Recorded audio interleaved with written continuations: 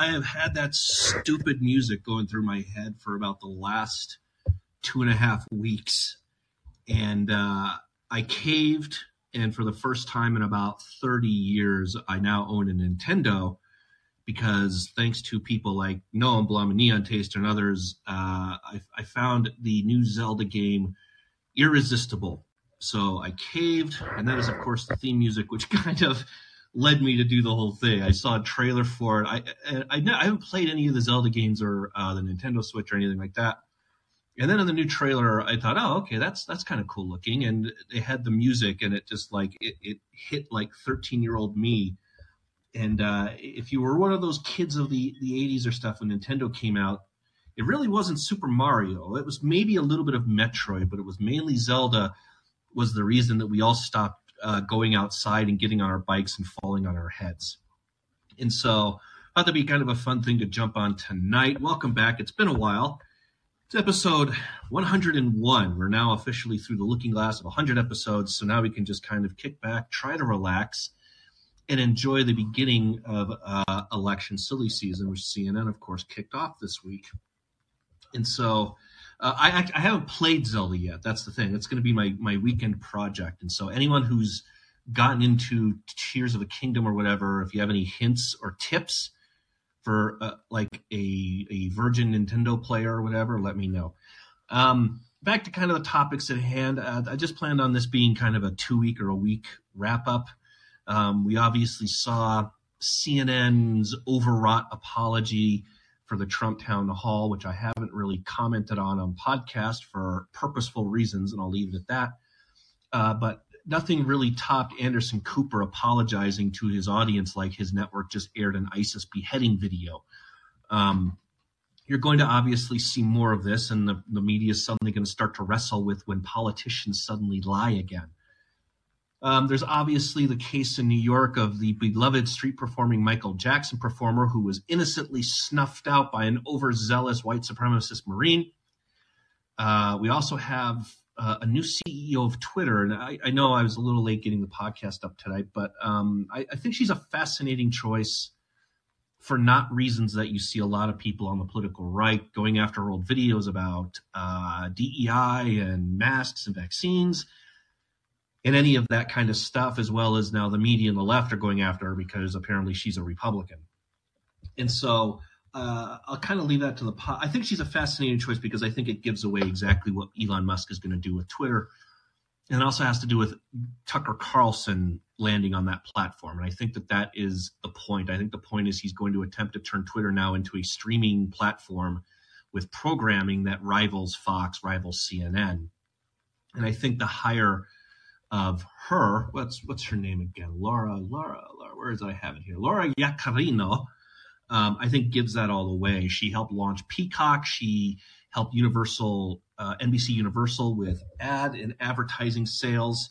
And I think that's her goal, is to basically bring large advertisers back into Twitter and reassure them that, no, this is not a white supremacist platform, while also trying to rein in her owner. So I think it's a fascinating choice about what it says in media, not what her personal politics or past statements are. And so that was kind of, I think that's something that kind of flew a little bit under the radar. And of course, I think the biggest story right now of the year is the catastrophe on the southern border. And as I also talked about in the podcast today, I think right now this is the story of the year. This is something so big that not even kind of media can spin it. So they're not even trying. They're just kind of ignoring it. The Biden administration's ignoring it. They're just standing here. Oh, there's nothing we can do about any of this. Come on in, folks. And I struggled to kind of find the words for it, just the sheer volume that you're seeing. We've never seen something like this. I know we've seen caravans and we've seen groups coming across the border, but we've never seen something of just this sheer amount of people in volume. And I also think that it's kind of the fuck around and find out graph of there's more of these thousands of these people, and yet the response coming out of the Biden administration is completely muted. There's just they're acting like they are helpless bystanders to all of this. And I actually think if there's one issue that it's going to hurt him almost as much as Afghanistan. And I do liken this to Afghanistan. I think the optics are very similar. Migrants handing their babies to border officers over barbed wire fences, migrants running through checkpoints, We don't have the optics of migrants falling off the wheel wells of C-130s yet, but give them a few days.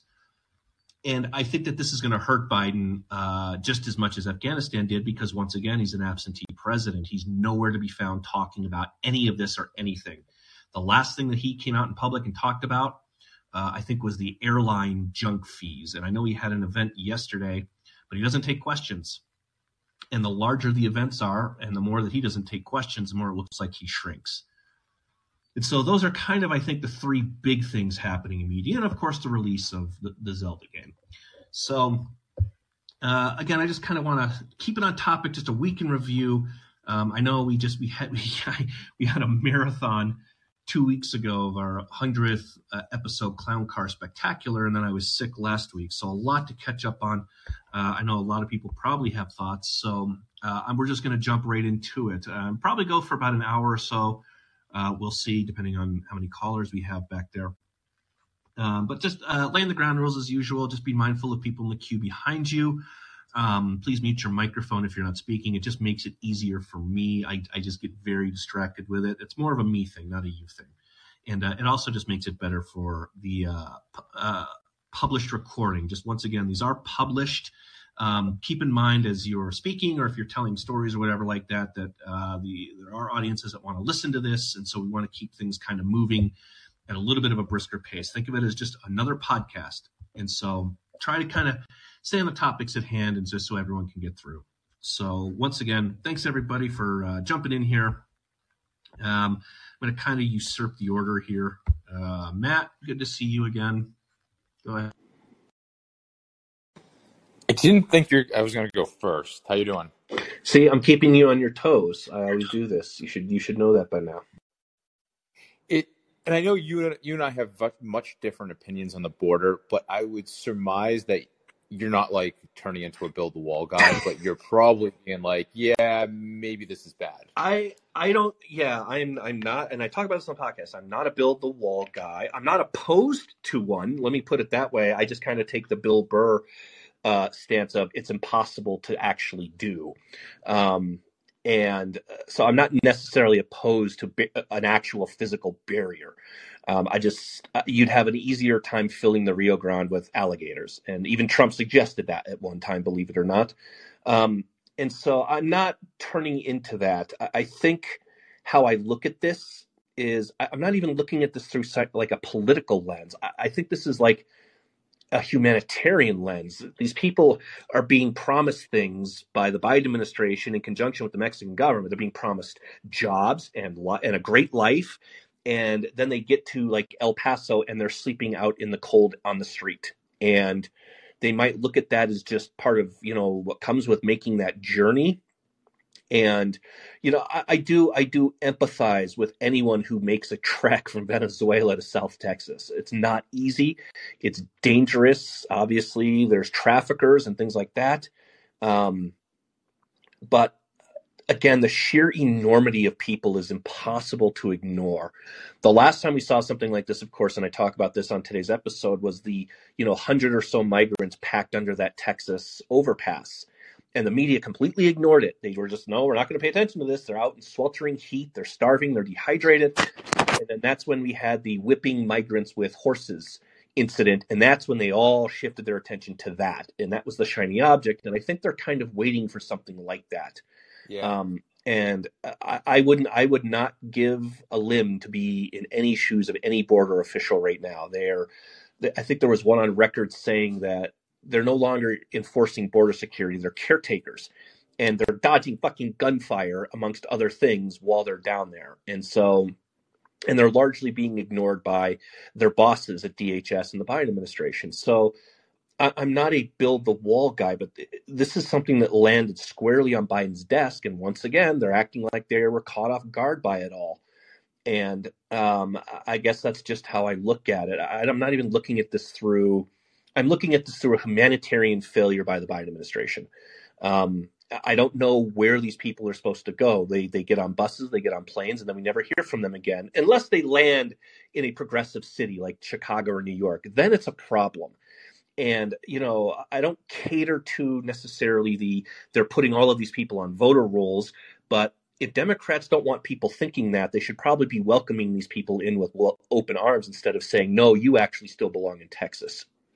And so I think that right now this is the story of the year. I know it's only May. Oh, it but is the story of the decade. I mean, Go ahead. not that this is great replacement theory and all that, but when you There, import, there are African American civil rights leaders in Chicago saying that yes, this is replacement theory. when you import 2 million people into the, center of the country and in urban areas, or where places where you can be automatically registered to vote by getting a driver's license, and you don't need to be a U.S. citizen to get a driver's license, which is a policy in many states. This to me, I've kind of almost become a single voter issue guy. This to me is terrible. I think you're right. It's Afghanistan, but like on our own homeland, and it's not just the humanitarian crisis, which it is. It is. I don't want to say. I do think it's kind of intentional, and then you react. Then the reaction is, okay, now we're trying to actually be aggressive and fix it. But the intention was, we want to let people in for whatever reason, if it's to get more votes, or if it's to turn places bluer, or to import cheap labor, which I think we've always had a kind of a controlled chaos at the border, where it's like the Koch brothers were kind of like, hey, yeah, we're not border hawks because we kind of want the cheap labor to come in. And I think there's that history of the U.S., but right now, this is able-bodied men. This isn't women handing their babies over the barbed wire to border agents. That's part of it. But it's men from hundreds of countries coming here. China, Russia, Uzbekistan, all of the, Latin America countries. And there's no plan. And our government resources are going to support these people with healthcare and housing and education. And I think over time, this is going to really, I think people really don't understand the impact of how this is going to have on our country. And the last thing I'll say is, I think we've stopped giving a shit as a country in many ways. Like, we stopped taking care of ourselves. We stopped taking care of our cities. We've stopped policing and fighting crime, and cities and places are degrading. And this is just part of that kind of like, yeah, we aren't enforcing the things that we should to ensure sovereignty of our country. What do you think? You said that this is purposeful. So put yourself in the Oval Office without cameras with Biden and Jeff Zients and Neera Tanden and Susan Rice. What is the conversation they are having? Give me your kookiest, wildest conspiracy, most logical. What is the conversation they are having behind our backs about this? Like, you say it's purposeful. So pretend you're in that room. What are they saying? Why do you think this is election about 2024? Because I've heard that from people. I've heard that this is a plan for Biden to try and flip Texas for 2024. Well, that requires a lot. I mean, that requires getting these people on voter rolls in a hostile state. And so I don't know if I buy that, but I just want to hear other people's theories about this. So if you're in the room. Obama but there was Somali refugees, and he relocated them to red districts in a couple Northeast states, and this very high population of Somalian refugees that were resettled, but they were kind of strategically put in states that were purplish, but into red congressional districts. I don't think it's this like replacement theory that they blame Tucker Carlson for like talking about, which she doesn't really talk about. But I think in that room, it's all right. We're not going to get any blowback from the really progressive wing of our voting bloc. So if we let these people in, they're not going to leave us. I think it probably is part to do with the economy. You're importing a lot of cheap labor. You're importing, people are coming here to do jobs that Americans don't want to do. And then claiming that you created, 10,000 new jobs or whatever. If you import lower wage people, it's going to bring potentially costs down from a service standpoint. So if you're hiring cheap labor to work in hotels and restaurants and you don't have to hire W-2 people, then maybe kind of helps from an inflation standpoint. I think there's an angle there. I I think there's this progressive, like, we're not a closed border country. We have open borders. I think that there's that, like, where we are thoughtful and we want to help people. And I think part of it was we're going to allow these people to come to the border. We're going to help them. And we're going to be loose about the asylum claims. And yeah, we're a country that is compassionate. And I think there's that very, like, progressive, sentiment towards this. So I think there's an economic, I think there's a voter angle, and then I think there's just, like, the kooky, oh no, we're the Statue of Liberty, we let people in and blah blah blah. So do you think there's an equity angle that we shouldn't have a border because we're on stolen land from 1619? And man, I think that's probably. I think that's the most. If we're theorizing about, like I said, if Biden's sitting around swiveling in his chair with Kamala in the room and whatever, I think that's probably, of all the kind of theories that are out there, I think that's probably the most logical of it. It's, we shouldn't have a border. We stole this land, so we're just going to let, hey, come on, it belongs to you too. Funny you say that, because they did their infrastructure week, and I was just catching up on some clips from this press conference, and his advisor, who I think is allocating the budget for the infrastructure projects, I think it's the former mayor of New Orleans or governor of Louisiana. And so he is kind of responsible for divvying up the money. And the question was, where's this money going to go? The Biden administration has said that they want to fix up inner city areas because of, infrastructure was racist. And the guy said, Joe Biden, and you can go find the clip, Joe Biden believes in equity. And their fundamental principle of this administration is equity. And so, yes, I think you're right. I don't think Biden believes in it, because I don't think he has the first fucking clue what it all is. I do think the people around him, in particular Susan Rice, Neera Tanden, Jeff Zients, I think they're all completely taken in by it, and they're basically saying that this is what we're going to do, and Biden just is happy to be here. And so, yeah, I mean, it is interesting. And again, we have an administration that isn't giving any answers about anything. Jackie Heinrichs noted today with Karine Jean-Pierre that they haven't even updated migrant deaths since January. And so there is a clear plan here to obfuscate what is happening. And I guess, like, my main point is, like, I think the point what you said about we've just given up, I don't necessarily believe that on everything, but on this one, it does feel like Matt Damon walking into his apartment at the end of The Departed on this, where people are like, this again, and this comes down to just the sheer volume of it. It's so big and it's so massive that we couldn't even possibly stop these people if we wanted to, unless you open fire on them. And that's obviously not what I'm suggesting. Yeah, no. And so I think with this, there is that, there is that apathy angle where it's just like, fine, just fucking let them in, because you can't prevent them from doing it. And that's what's interesting, is we haven't even heard from Mayorkas or Biden or anybody in our government to say, turn them away. Yeah. Turn them away.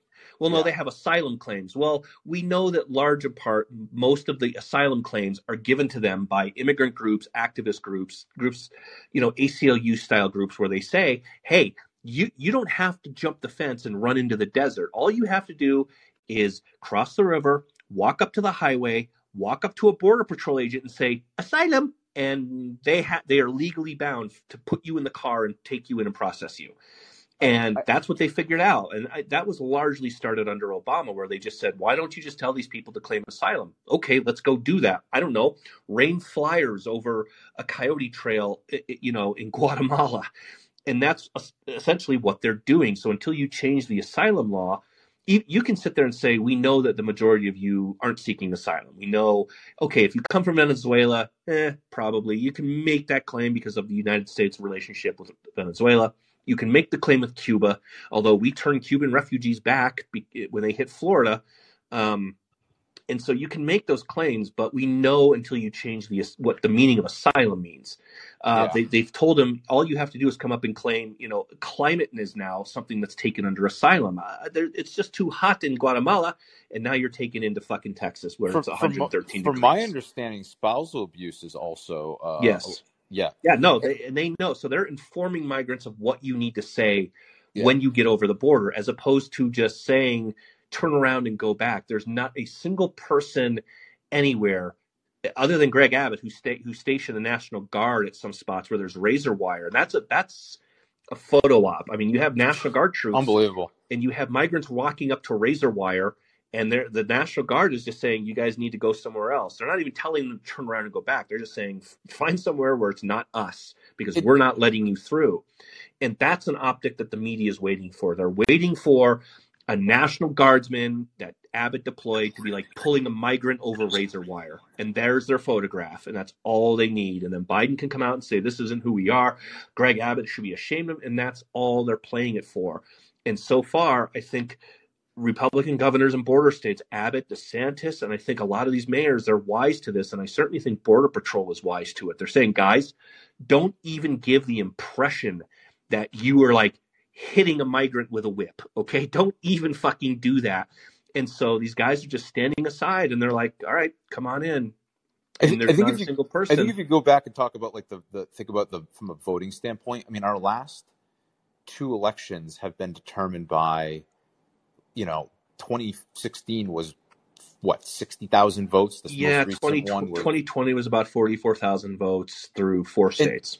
And if you have, I don't know how many of these people can actually vote. Like, I know there's some, but over time, I think you said in your podcast, or I think maybe in your podcast, like they're this is the block of dreamers. So eventually, these people, they're going to try to give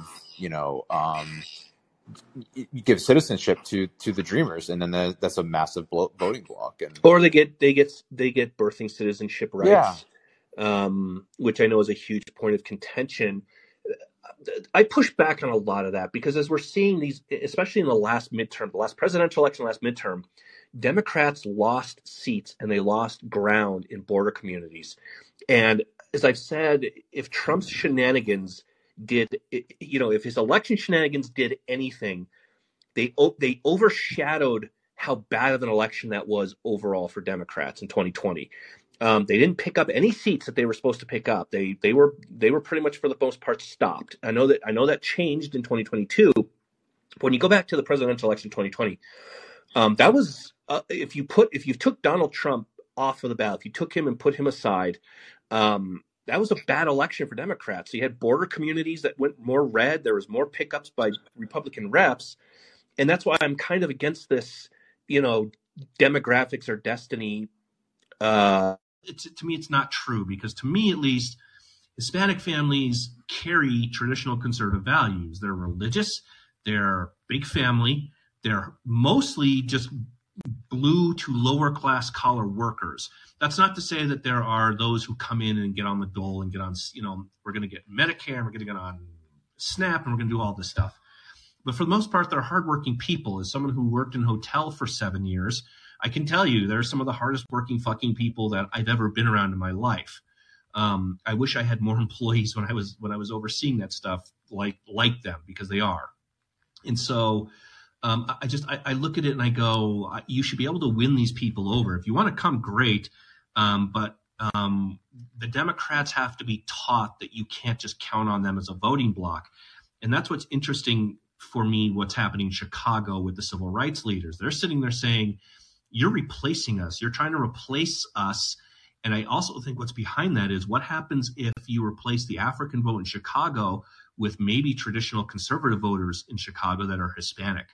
And so that's why I don't cater to the Donald Trump and Coulter wing of, as soon as these people enter the country, they're automatically Democrats. I don't believe in that. And I don't know how much Ann Coulter believes in it either, because it's if Ann Coulter is someone, and I talk about this example specifically, if you believe your ideas are righteous, if you think that you're right, then you shouldn't be worrying about whether or not they're going to become Democrats. You should be able to convince them pretty easily.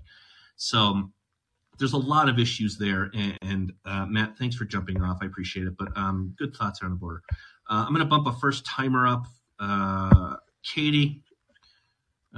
This Friday night sausage fest. So, Katie, you're up. Feel free to just hit the mute button on your microphone there, at the bottom there, and you're up.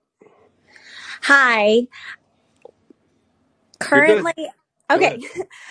Currently, I am a junior high teacher at a rural Texas district, and next year I'm transitioning to teaching ESL students. And in one way, I look at this transition as a job security Real role. fast, explain what But ESL is. it is teaching English language learners. So And I'm generally, students who may or may not be students of illegal migrants who are in the public school system, and you're basically teaching them English, and they're just your students. You don't really care about their immigration. You don't care about any of that stuff, but they're just basically students of migrants. In Texas, yes, but we also serve people who have different backgrounds from Right. Vietnam, Right. Mm-hmm. so on and Yeah. so forth. So But just yes, so the just majority of our not like not suburban white kids is basically what we're. no. So of course, I'm born and raised in Texas, very proud, but my question to you is, what is going to be the point where something will be done about the border? Earlier with Matt, who spoke about the buses and the vans, I live in a part of Texas that I have seen those going through my community. What And when I'm you sure say at times, real fast, when you say rural Texas, you don't have to give me your exact location, but give people an idea of what rural Texas means. Are you in a small city? You're in a small town? Is it something like El Paso? Is it Lubbock? Like, just help people understand exactly what you mean by rural Texas, because it's a big state. Yes, sir. And so you're someone that I'm glad that I get to hear from, because, like I said, one of the points of doing Call-In is I'm not sitting here interviewing someone and listening. I'm hearing from people like you who are directly affected with what's happening. So kind of give as much information about, like, when you say you teach ESL in a rural Texas area, help people understand exactly what rural Texas means, what the demographics of where you live are, what you're seeing.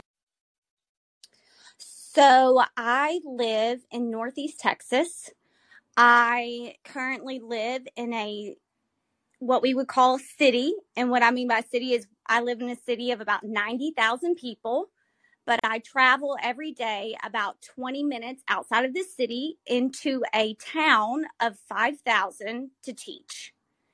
And we serve about 450 students in a 7th and 8th grade campus. We are about 85% socioeconomically disadvantaged at my school. We have all of the students are on free and reduced lunch. That does not count for teachers, though. We still have to pay $5 for lunch. And we serve about 50 ESL students currently, but that has changed dramatically. Or I think we have added more students to our ESL population this year, and we have received people from El Salvador just in the last week who have said that they are refugees to be able to not have to go through certain testing that we as a district have to put them through. And so at your school, and I know you said that you're transferring, but I kind of want to just focus on this. So at your school, you basically get new students. You said 7th and 8th, so it's junior high. So they're coming up through elementary. Are they coming up through elementary? Is there any placement where it's like you have to come through elementary to be then placed into junior high? Or do you just get like 12-year-old kids placed into your class and you don't really know anything where they come from? So, very good question. Let's see if I can be clear about this. So, as a public school, we still have to take a child whether they know English or not. So we have some students that have entered into our school who, because of COVID, might not have been to a school in the last several years, whether they are from across the border or not. But we have some that by age, they have to enter at a certain grade level, no matter the background. And so they will be enrolled in. And that's like, this is just your new student, whoever they are. And I assume that there's limits. Is it public school? Yes, It's not it like it's not so it's like an actual public school. It's not like a charter, or no, it's not like it is a private public or anything. school. We have more private schools in this area because I live in a more rural area of Texas.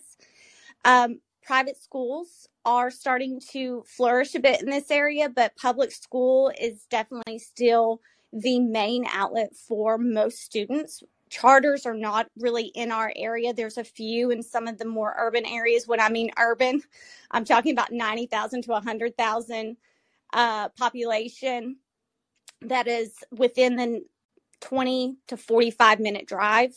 But public school is still where it's at in Texas. Part of that has to do with athletics, and football is still king in Texas. So, and public school dominates that. And so I'm trying to like think of anything that I would be asking someone in your position here. And I know you asked a question for me where you're like, what does it take to do something about the border? Can I interject? Because I just remembered one thing. I'm sorry. Yeah, go ahead. So I do know of some state troopers who have been sent down to the border and who have been told, hey, you're kind of like in charge of this area, but there's really nothing you can do if you really come across, because then they have to take the migrants to the border officials. So even though they have been sent down to the border, many of them, there's really not much that they can do legally with trying to prevent immigration. Do you get an idea? So if you're talking to your students, and I don't know like how you teach them or whatever you teach or whatever like that, but do you get a sense like they are afraid, or their parents might be taken away at any time, or they might they're afraid like ICE is going to come in and take them out of school? What are these kids like? Are they aware of their situation? Or is it just kind of like you're with them and they're normal students and they're learning and they're happy and they play just like anybody else? Or do you get a sense of like what their home life is like or what their social status is like? Does that make sense? Yes. I'm a teacher that tries not to get too political in my classroom. I don't want them to know. Get out of the room officially. Get out of here. I know. You don't even have a BLM flag hanging in your room? No, not one of those. I'm going to be transitioning from teaching history to ESL next year, to eventually become an administrator. But so my students, it's very interesting. We have some on the very far right. We have some on the far left. We have some Hispanics who are conservative. We have Hispanics who are more left. This week, it was very interesting. I had students ask a question or to tell me that they were against one of the bills that were being passed in Florida right now. It was anti-immigration. You had a student say that? Yes. Yes. Who said that in Florida they were passing a bill that was anti-immigration. If I asked, I was like, what is this bill? And I had two students who told me it was anti-immigration. They couldn't tell me what the bill was about. So I was like, okay, let me look it up. And I looked it up and I read what this bill proposed. And they were like, well, Miss Baker, it sounds like you agree with the anti-immigration bill. And I was like, no. Did you own his ass? Did you own your student's ass on that one? No, but I just made sure that they understood, listen, one, this is in Florida, so we don't have to deal with it. But two, here's the other point of view to where here's your thoughts. Here's the other point of view of that. Of course, they're junior high. They're teenagers. They think they kind of know it all. So I just like to open their minds a little bit to other points of view. And I would assume you hold conferences, you hold parent teacher nights, whatever. Are a lot of these parents also English second language? Are they second, third generation Americans? So what is that like when you talk to families? And are they worried about immigration? Are they worried about immigration laws or anything like that in Texas, or what? I don't, at the junior high level, we don't really have parent teacher conferences unless there is grade trouble or a discipline trouble. I have pretty good relationships with my students, not to brag or anything, but I don't have many behavior issues in my class. So I don't really come across a lot of students with like, hey, my mom and dad needs to talk to you. I don't really have those kind of issues because it's just very clear what my rules and expectations are in class. But you kind of, especially within the subject of history and what we talk about in American history from 1492 until 1877, many issues are brought up in class. And so a lot of these kids tend to believe what their parents believe. And so a lot of what the conversations that go on at home are brought from the dinner table to my classroom. And so I can kind of get a feeling of what those conversations have. I will say that I have worked with people in the school system that maybe they're, whether it be students I've worked with or coworkers, where their citizenship has had stipulations, like because of things that Obama passed under DACA. I've had a coworker that has had to go through the process to continue the green card application, and she couldn't work at a certain point because she didn't know if this was going to get approved or not. So a lot of things that they have conversations with my students at home are brought quite a bit to class. Not to take too much time here, but in a couple of years ago when it was Trump versus Biden, I had students, without putting Democrat or Republican or left versus right or even liberal versus conservative, we kind of broke down what certain viewpoints were. And the kids had to kind of circle what their viewpoints were during the break leading up to the election.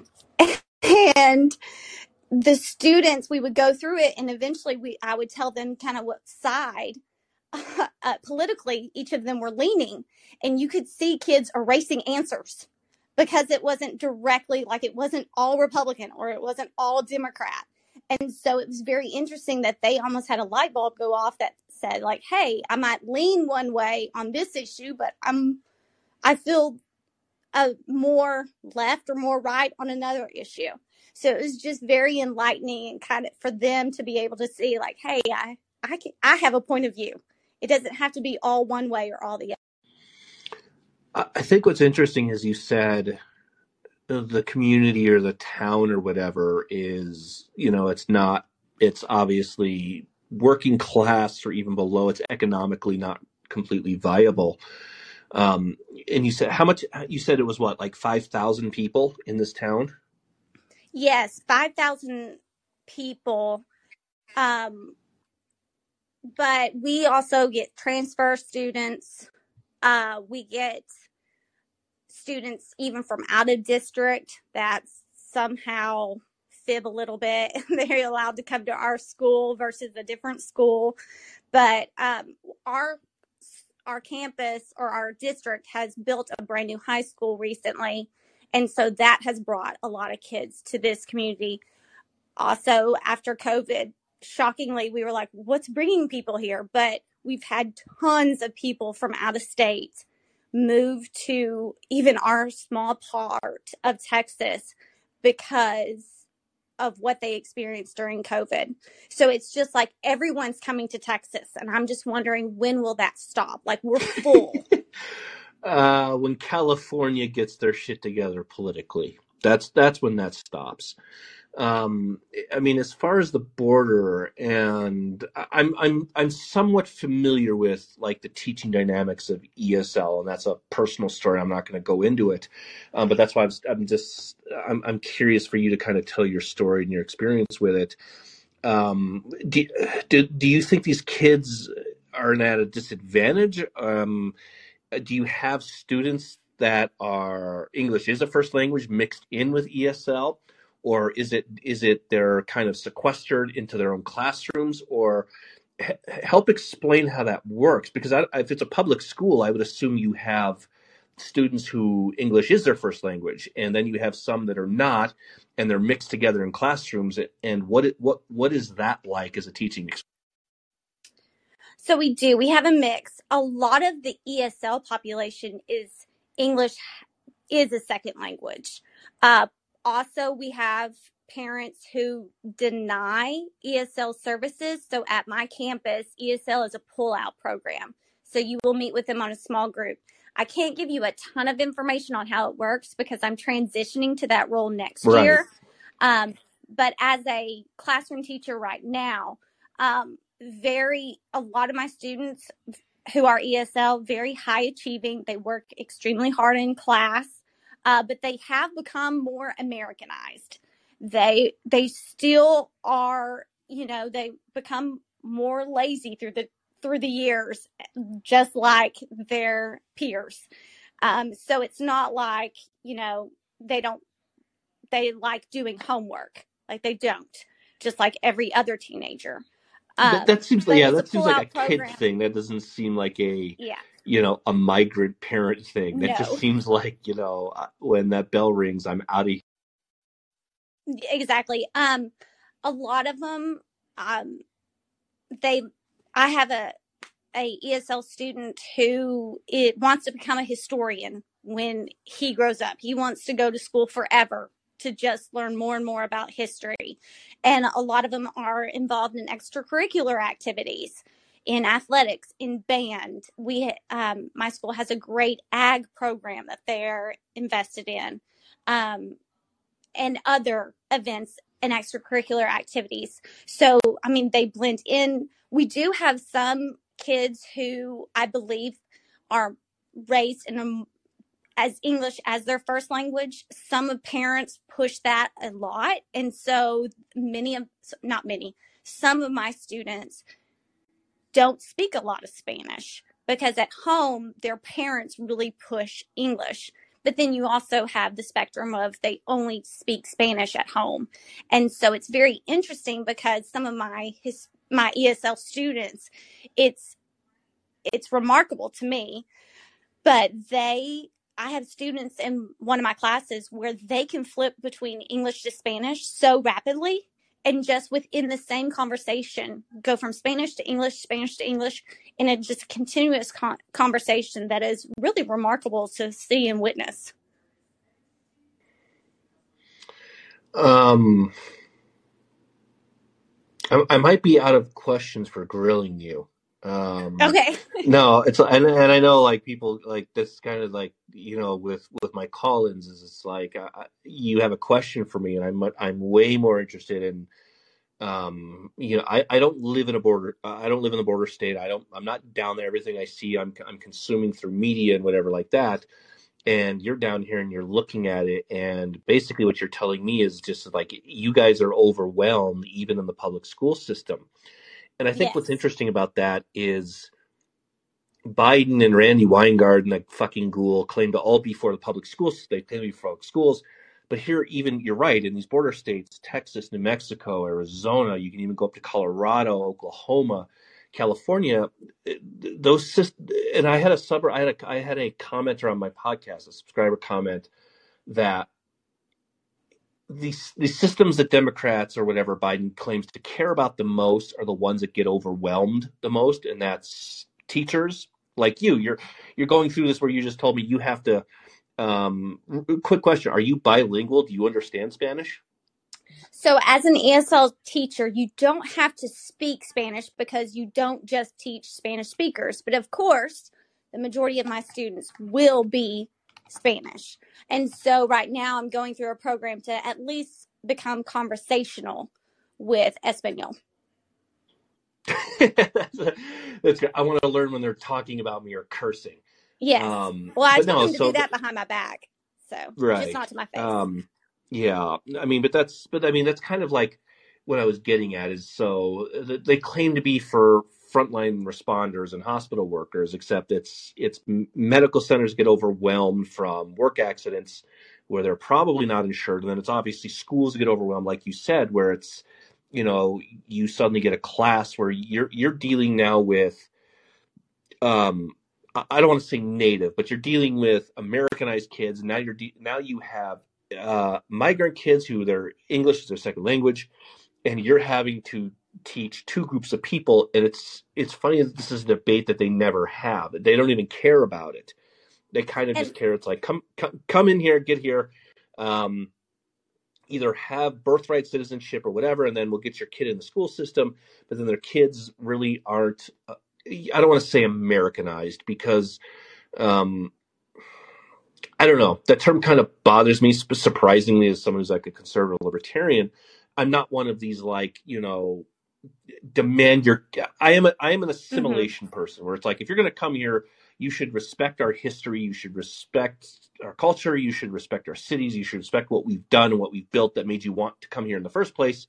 You shouldn't want to make it more like the shithole that you left. And that shithole, by the way, could be Venezuela, or it could be San Francisco.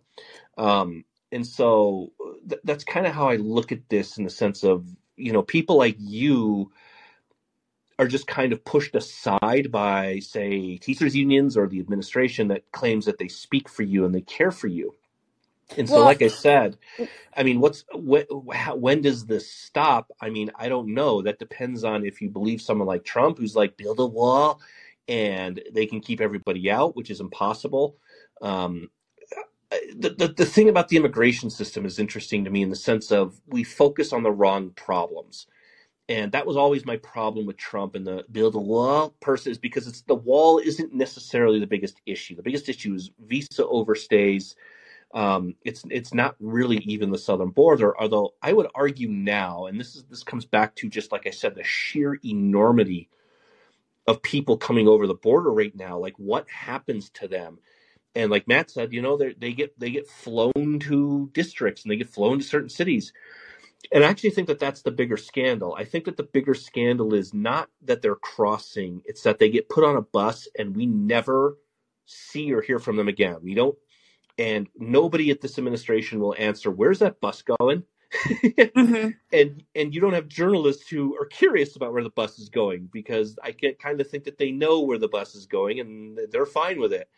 And then you only find out where the bus is going, or where the flight is going, when it's a Republican governor landing them directly in, like, the Hamptons or Martha's Vineyard or Chicago. Then it's a problem. And so, again, if you had a dutiful media, you'd know, hey, let's follow that bus and find out where it's going. And then it probably goes to an airport or a military base, and then they're flown off somewhere. And then you say, hey, where's that flight going? Because every flight has to be tracked, unless it doesn't. And the only person I've ever heard, like, bring that up was Marsha Blackburn. And the media looked at her and said, well, this is racist and this is bigotry here. So I know, like, I'm a host of a podcast room, and I'm a pundit and stuff like that, but I've also believed in never try to give someone an answer just because you sound smart. And honestly, I don't know how you solve the border crisis. It's something that should have been solved 35 years ago, not today. But you're someone, like I said, that, you know, I didn't mean to put you on the spot and grill you or anything like that. But to me, this is the whole point of Call-In. The point of Call-In is to talk to people who are going through something directly, who can say, hey, our media is lying. This is not the problem. This administration is lying. I'm here on the ground witnessing what is happening with my own eyes, and I can strictly tell you for a fact that what you're reading, what you're seeing, what they're telling you is a lie. So I'll let you go after this, but along those lines, what is the thing that has kind of aggravated you the most about what you see in media or what you see from this administration? That, like I said, that you just say this is a lie, this is not happening, or this is happening and you're ignoring it. So what? Give me the biggest thing that you've seen in that sense of the word, that when you live and work where you work and you do what you do, you either flick on Twitter or you flip on internet and you just say, this is not what is happening, or this is what is actually happening. It's not. So I know that I look at it and I get frustrated because of this dishonesty. But in public schools, which I know that there's a lot of people in all 50 states right now that look upon public education negatively, and I understand the reasons why for that. But I will tell you that at least the districts that I have worked for in this small, rural, Northeast Texas area, it is one of those, like, every day you show up, you know it could be different from the day before. And yet the kids that are enrolled that sometimes can't speak Spanish, that speak Spanish only and can't speak any English, once they're enrolled, it's not like they go to a separate classroom. They enter the general education classes, and then they are pulled out at different points for one-on-one or a small group instruction for them to learn English and to read, write, speak, so on and so forth. So it is a major burden on schools to provide the food, the supplies, and then just on the teachers themselves on how can I get this kid into my class and provide a good educational environment and opportunity for this child in all classes, electives, core classes, all of them. So it's just really irritating to know that from the dishonesty from the administration, from the media, and how there seems to be no solution from either side. And that's not going to cut it if this continues. Thank you. Nope. Thank you, Katie, for that. Like I said, it's always great to kind of hear from people who, like I said, are on the ground. That's why I do this. So you guys are gonna have to be patient. I'll probably go about 30 minutes longer here. I know I see a lot of my regulars here, but I also see some new people. So no offense, I'm probably gonna take newbies over you guys, and I may end up doing this maybe tomorrow. And so if you guys really need something to say, I may do another episode. So I have someone I haven't seen yet in there. Megan with a big, dumb, dopey dog avatar or whatever, but you're up. Go ahead and hit the mute button, whatever, if this is your first time. But is it working? Hi, Stephen. You're there. Hi. I just wanted to comment on being a teacher and ESL. I can completely relate. And I feel like most states at the moment are... Why can you... Well, most states are at the moment experiencing, have been experiencing an influx of a lot of people from other countries. And this has been going on for about 20 years since I started teaching. And I have actually been teaching specifically ESL for the past 8 years. So, what an episode. This is great. No, go ahead. Continue. I'm just being a smartass.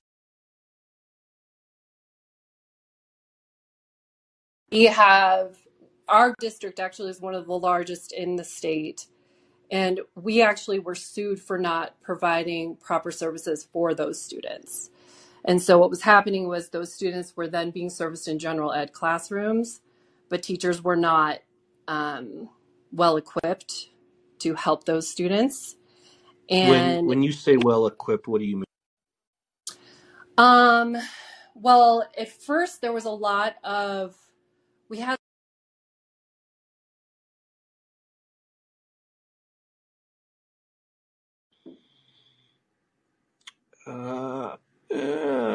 Colin's being dorky. Megan, you dropped off a bit. Maybe start over with your answer. Sorry. I'm sorry. Sorry about that. No, it's not Can you hear you. me now? I think it's the app. But go. Just start. Okay. We actually have students that are.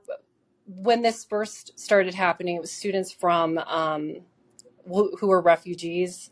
So a lot of these students would come in and not know how to be in the classroom. So they literally like would come in not wearing shoes at times, or a lot of them just had no idea about structure of a day, or like, you know, let alone the language itself. It was like being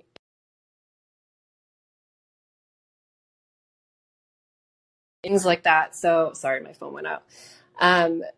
So I would say like well equipped in the sense of like teachers would have 29 kids and then get a student from another country and have absolutely no idea how to support that child. And so they would have behavior problems or learning issues and no help.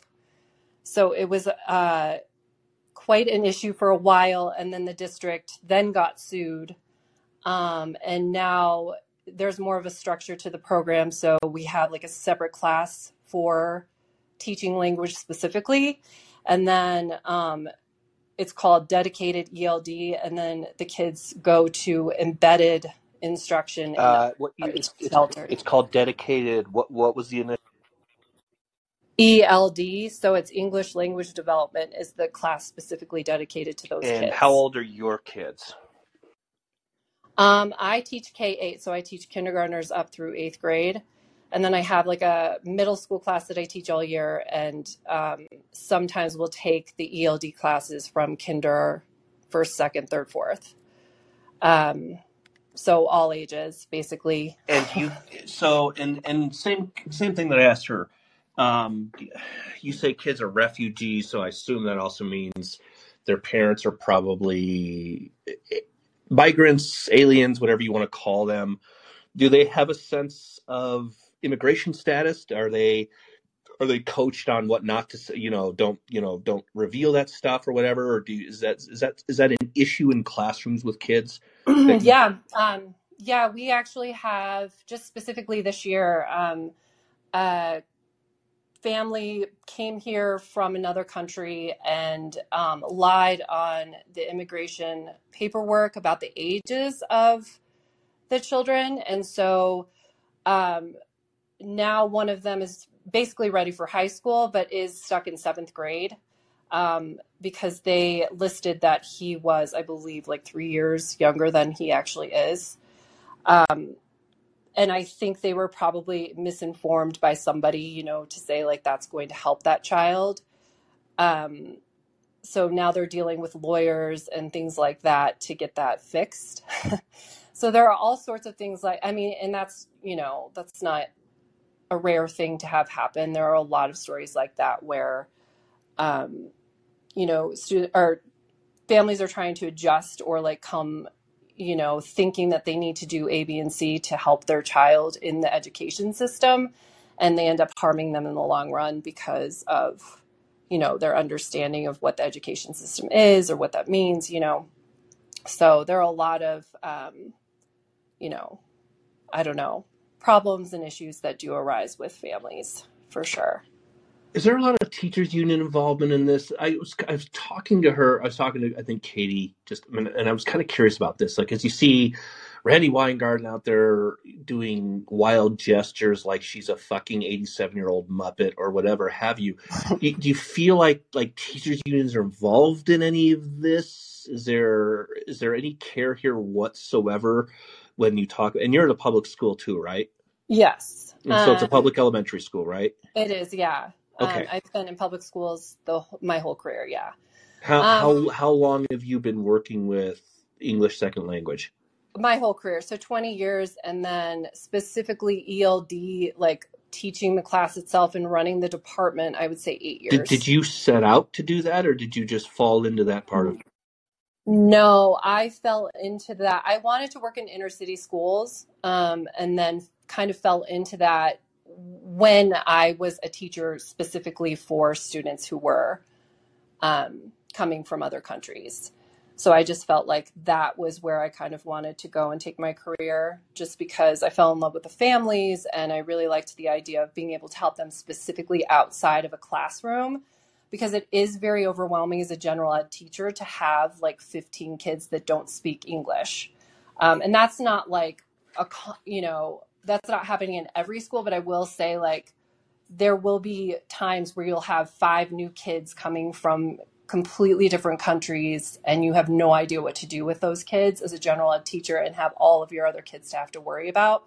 So it can be very overwhelming as a general ed teacher. So I also wanted to do like that through an admin lens of supporting those teachers, outside of the classroom, and being an advocate for like this feels awful when you're in the classroom and have absolutely no idea what to do with those students.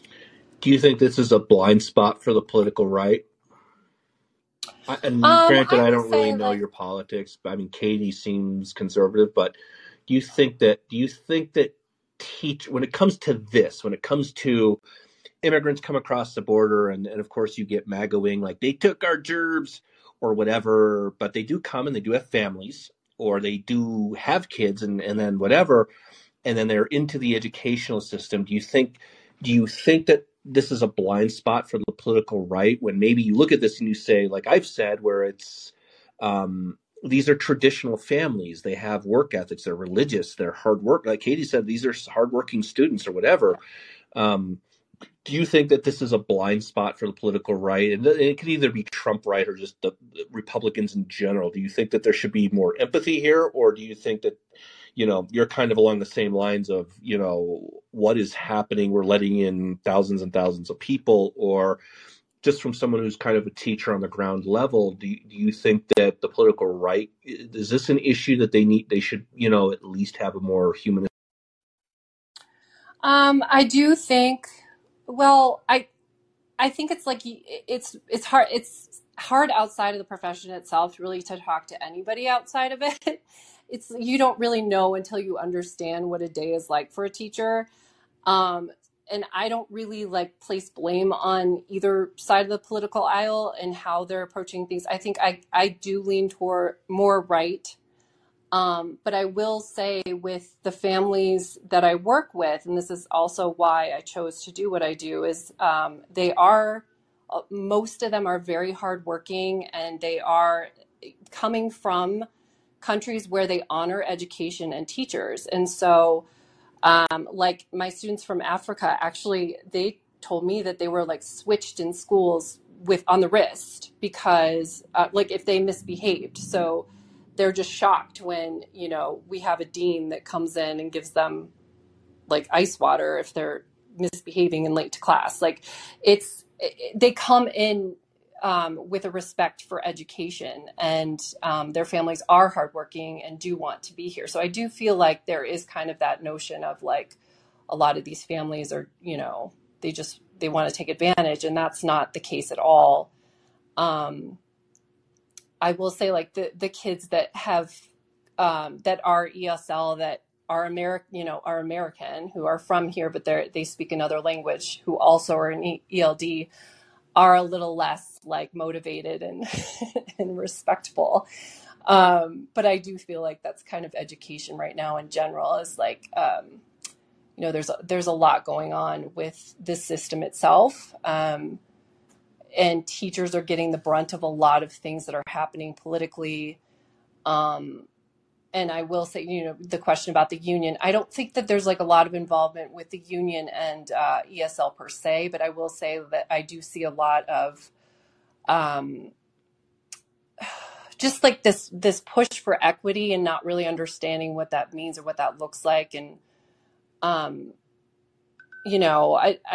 feel like they're doing a lot more harm than good, obviously. But I think, overall, unions we're too top, like the schools are too top heavy, and there's too much going on admin level, and people are kind of losing sight of what the teachers are doing and how much they're struggling at the moment. So last thing, I don't know if you heard all of Katie's thing or whatever. What, as someone it seems like you're in the exact same profession, which is like fucking crazy. That's funny. But what is the thing that she said that you just nodded to, that you just said, like, yeah, girl, this is something we would talk about if we met in person or if we knew each other, whatever. What is the thing that she said that you related to?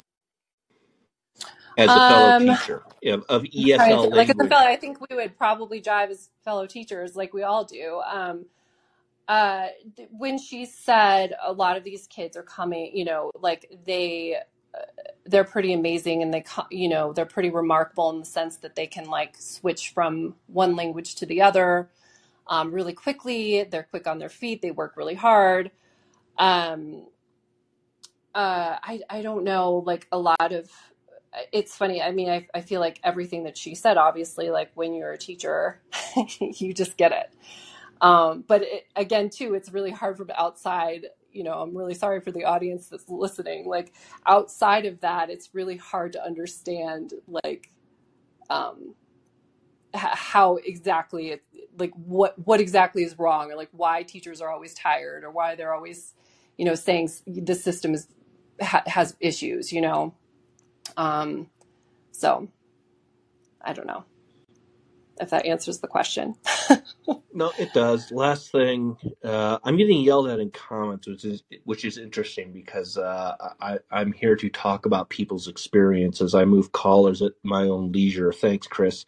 Last thing, what is that dumb dopey dog in your picture? That is my golden retriever. His name is Finn, and he's my favorite. Okay. I'm just trying to like delay now that I'm so here. Oh, are people yelling? I know. No. Here's the thing, people need to know is when you yell at me, to me, and the funny thing here is I was going to look at moving Christopher up to the front of the line, but when you yell at me to move callers faster, I know I said to be pithy, but it's a conversation, and when I literally get two English second language teachers in a row working in states that are directly affected by our border crisis, I'm going to hear them out, Chris. I'm sorry. And now I'm not going to move you up. So thanks for being an advocate. Megan, thank you. Much appreciated. All right. Have a good night.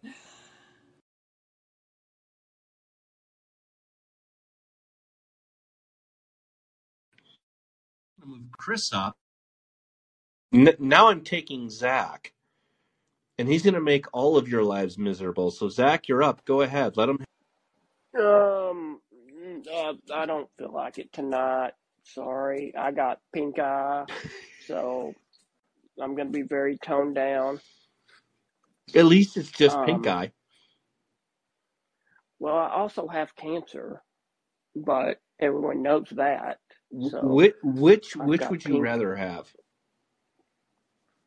Well, I'd rather have pink eye because it goes away in 3 days, whereas cancer, I've had it for the last 10 years.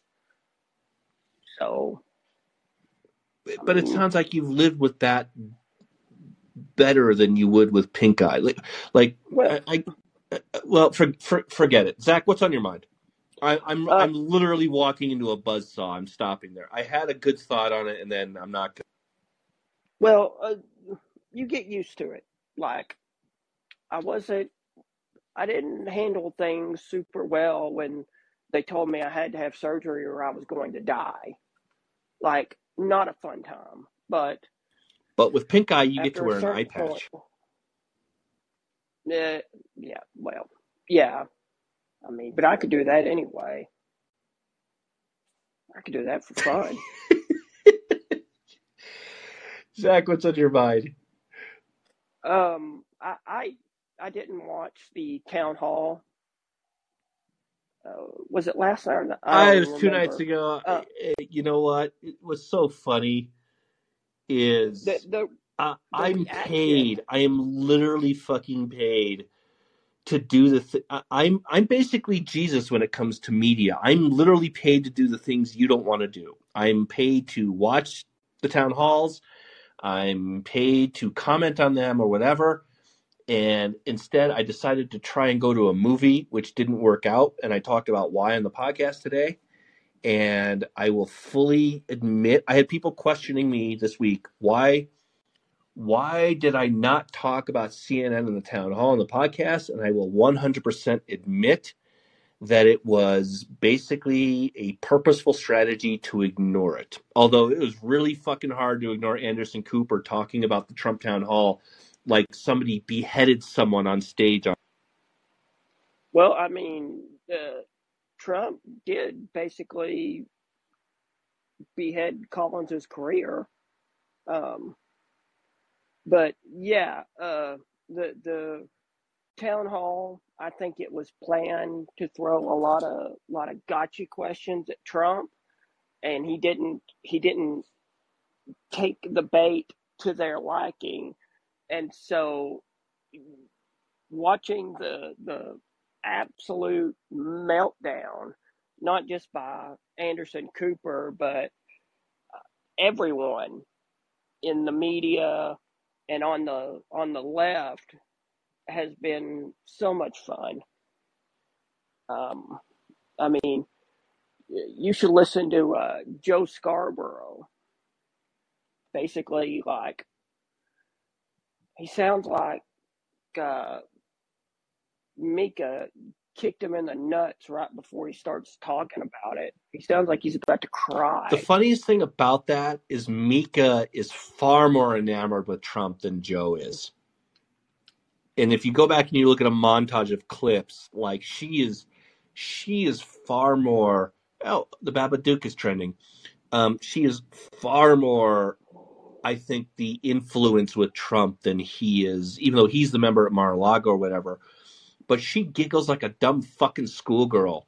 No offense to schoolgirls. Every time Trump will compliment her during the 26th, there's a great montage out there, and I wish I saved it, of Mika clips with Trump set to tequila or something, and it's so perfect. Like, she's ruffling his hair, she's giggling at his jokes on the phone, and I actually think she's like the worst of the two. She's infinitely worse than. There we go.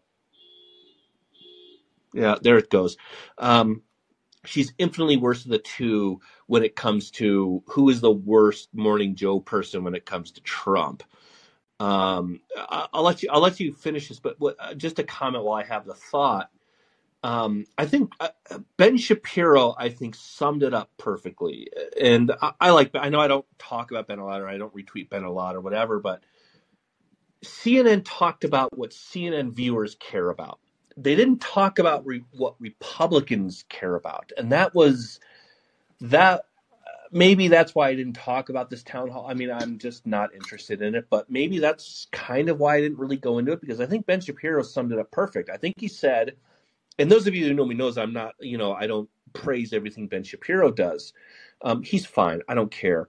But he basically said that this was supposed to be a Republican town hall, and not really a real single Republican issue was addressed.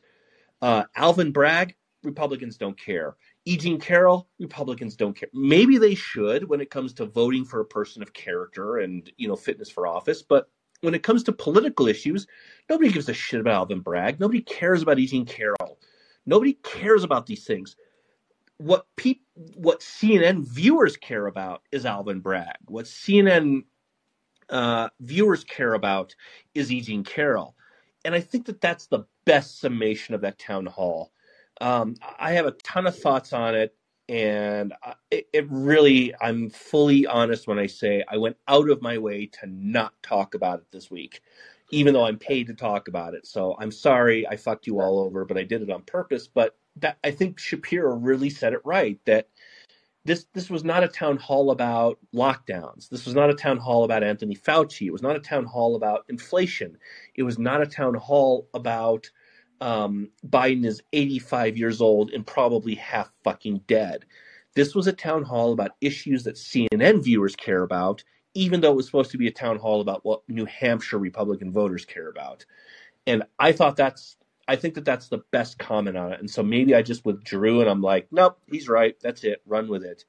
And to me, still the funniest thing is Jake Tapper apologizing and Anderson Cooper apologizing. And that's what I wrote Spectator. You guys were both Jeff Zucker hires. You guys all know who your employer is. This is all kind of WWF, WWE wrestling performing for the camera. You're still performing the news, even though Jeff Zucker is out of CNN. So I didn't mean to interrupt you, Zach, but that's just that. Couple things. Number one, I actually posted, I believe it was in the comments on the episode where you talked about I think like the original blowback before the town hall happened. There was a clip where the CEO of Warner Discovery was asked about it, and he was basically saying like, we're trying to return CNN to news, and so of course we're going to have the leading candidate right now on the air. And the other interviewers are pushing back, and he's like, Americans want to be informed, so we're doing a disservice if we don't talk about the leading candidate for one of the two parties. And that's the bind that Trump puts them in. I absolutely agree. If he is polling at 54% or 48%, you cannot deny his existence. He is not, just because he's inconvenient doesn't mean he doesn't exist. And if you don't put someone like that out there in certain terms, then it does just simply look like you're censoring him, in which case makes him even more empowered. Yes, and actually right before I jumped on call-in, I saw an article that Chris Licht had called Oliver Darcy into the office. Not only that, the latest development is Taylor Lorenz is now going after Oliver Darcy. Oh, I didn't see that. Yeah, it's Comfortably Smug's Twitter feed. I'm Team Lorenz on this one. Well, I hope she gets some fucking fire. I mean, I'm still laughing from a few weeks ago when she, is pretending to have long COVID and is super duper immune compromised, and the nurse wasn't wearing a mask, or not the nurse, but the phlebotomist to take blood. The best thing about this is she posted a picture. She was at a party with other journalists, or at a dinner with other journalists, not wearing masks. It's performance. But here's what I'll say: at least, if you had to say, here's Oliver Darcy, here's Taylor Lorenz. Whose corner are you in? I'm in Taylor Lorenz. At least, I mean, she's a liar. She's a sociopath, but she's not dishonest about who she is in what she does. Oliver Darcy made his career as the guy from Campus Reform who goes around to college campuses with the microphone and says, "What do you think about overexpensive healthcare?" And then the stupid liberal college student says, "I disagree with that." And then Oliver Darcy goes, "That's Obamacare. What do you think about it now?" That's how he made his fucking career. That's how he was then hired. He went from Campus Reform to The Blaze, where that's what he did. And then he got hired by CNN because he was an anti-Trump media critic. And he basically took the bait. And so at least trying to parse my words as much as possible, because I still think Lorenz is a dishonest sociopath. She's still more honest than who Darcy is. I will leave you with this, but if you have Taylor Lorenz in one corner and Oliver Darcy in the other, and you tell me that I have to be in one of their corners, I'm just going to go Epstein myself in the shower and not worry about it. What is better? Cancer, defending Taylor Lorenz, or defending Oliver Darcy? Cancer. Without question. I mean, it's like, would you rather have cancer or would you rather not have a soul? Yeah. I'm with you on that. And with cancer, I get fun medications, so there's that. No, we're all unmedicated with Lorenz and Darcy. No, I will say, between the two, I don't think I have cancer. I might. Who knows at this point? But I'm still, if I'm choosing between the two, I'm gonna back Taylor Lorenz as much as she is one of the worst things to happen. Here's the thing with Taylor Lorenz. It's not that she's bad. It's that the American media thinks she's so smart and good that they have to copy her. And then every network goes out and hires their own Taylor Lorenz. It's kind of like American Idol. The irony about that is Jeff Zucker created The Apprentice with Donald Trump, and then every network went out and tried to copy it. Basically, Taylor Lorenz is the Donald Trump of American media. That's going to be a... Yeah. So anyway, yeah, I just saw that, so I haven't seen any more, but now I need to go find out how Lorenz she is lit him working up to get him fired. She absolutely lit Darcy up as a former Republican or conservative reporter who spread disinformation. And I will always take the side of the purely, honestly evil person over the guy who basically sold out all of his beliefs to take a paycheck for Jeff Zucker. So that's why I'm on. Yeah. So, all right. Well, I was Houston last week. Everything is still stable. So I'm going to be back to making your lives miserable again soon. Same, Zach. Thanks, All right. Zach. Talk to you later. Glad you're well. Take Bye. care. Robert, are we there? There we go. I can't promise I'm going to get to everyone here, and I like seeing Christopher Chet's back there, David's back there, Little Red's back there. Robert's been very patient. Robert was the first person in the queue. This has been an interesting episode. I did not expect to take like literally 2 ESL teachers back to back.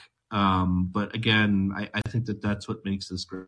Patience. I appreciate it. Thank you for hanging on. Go ahead.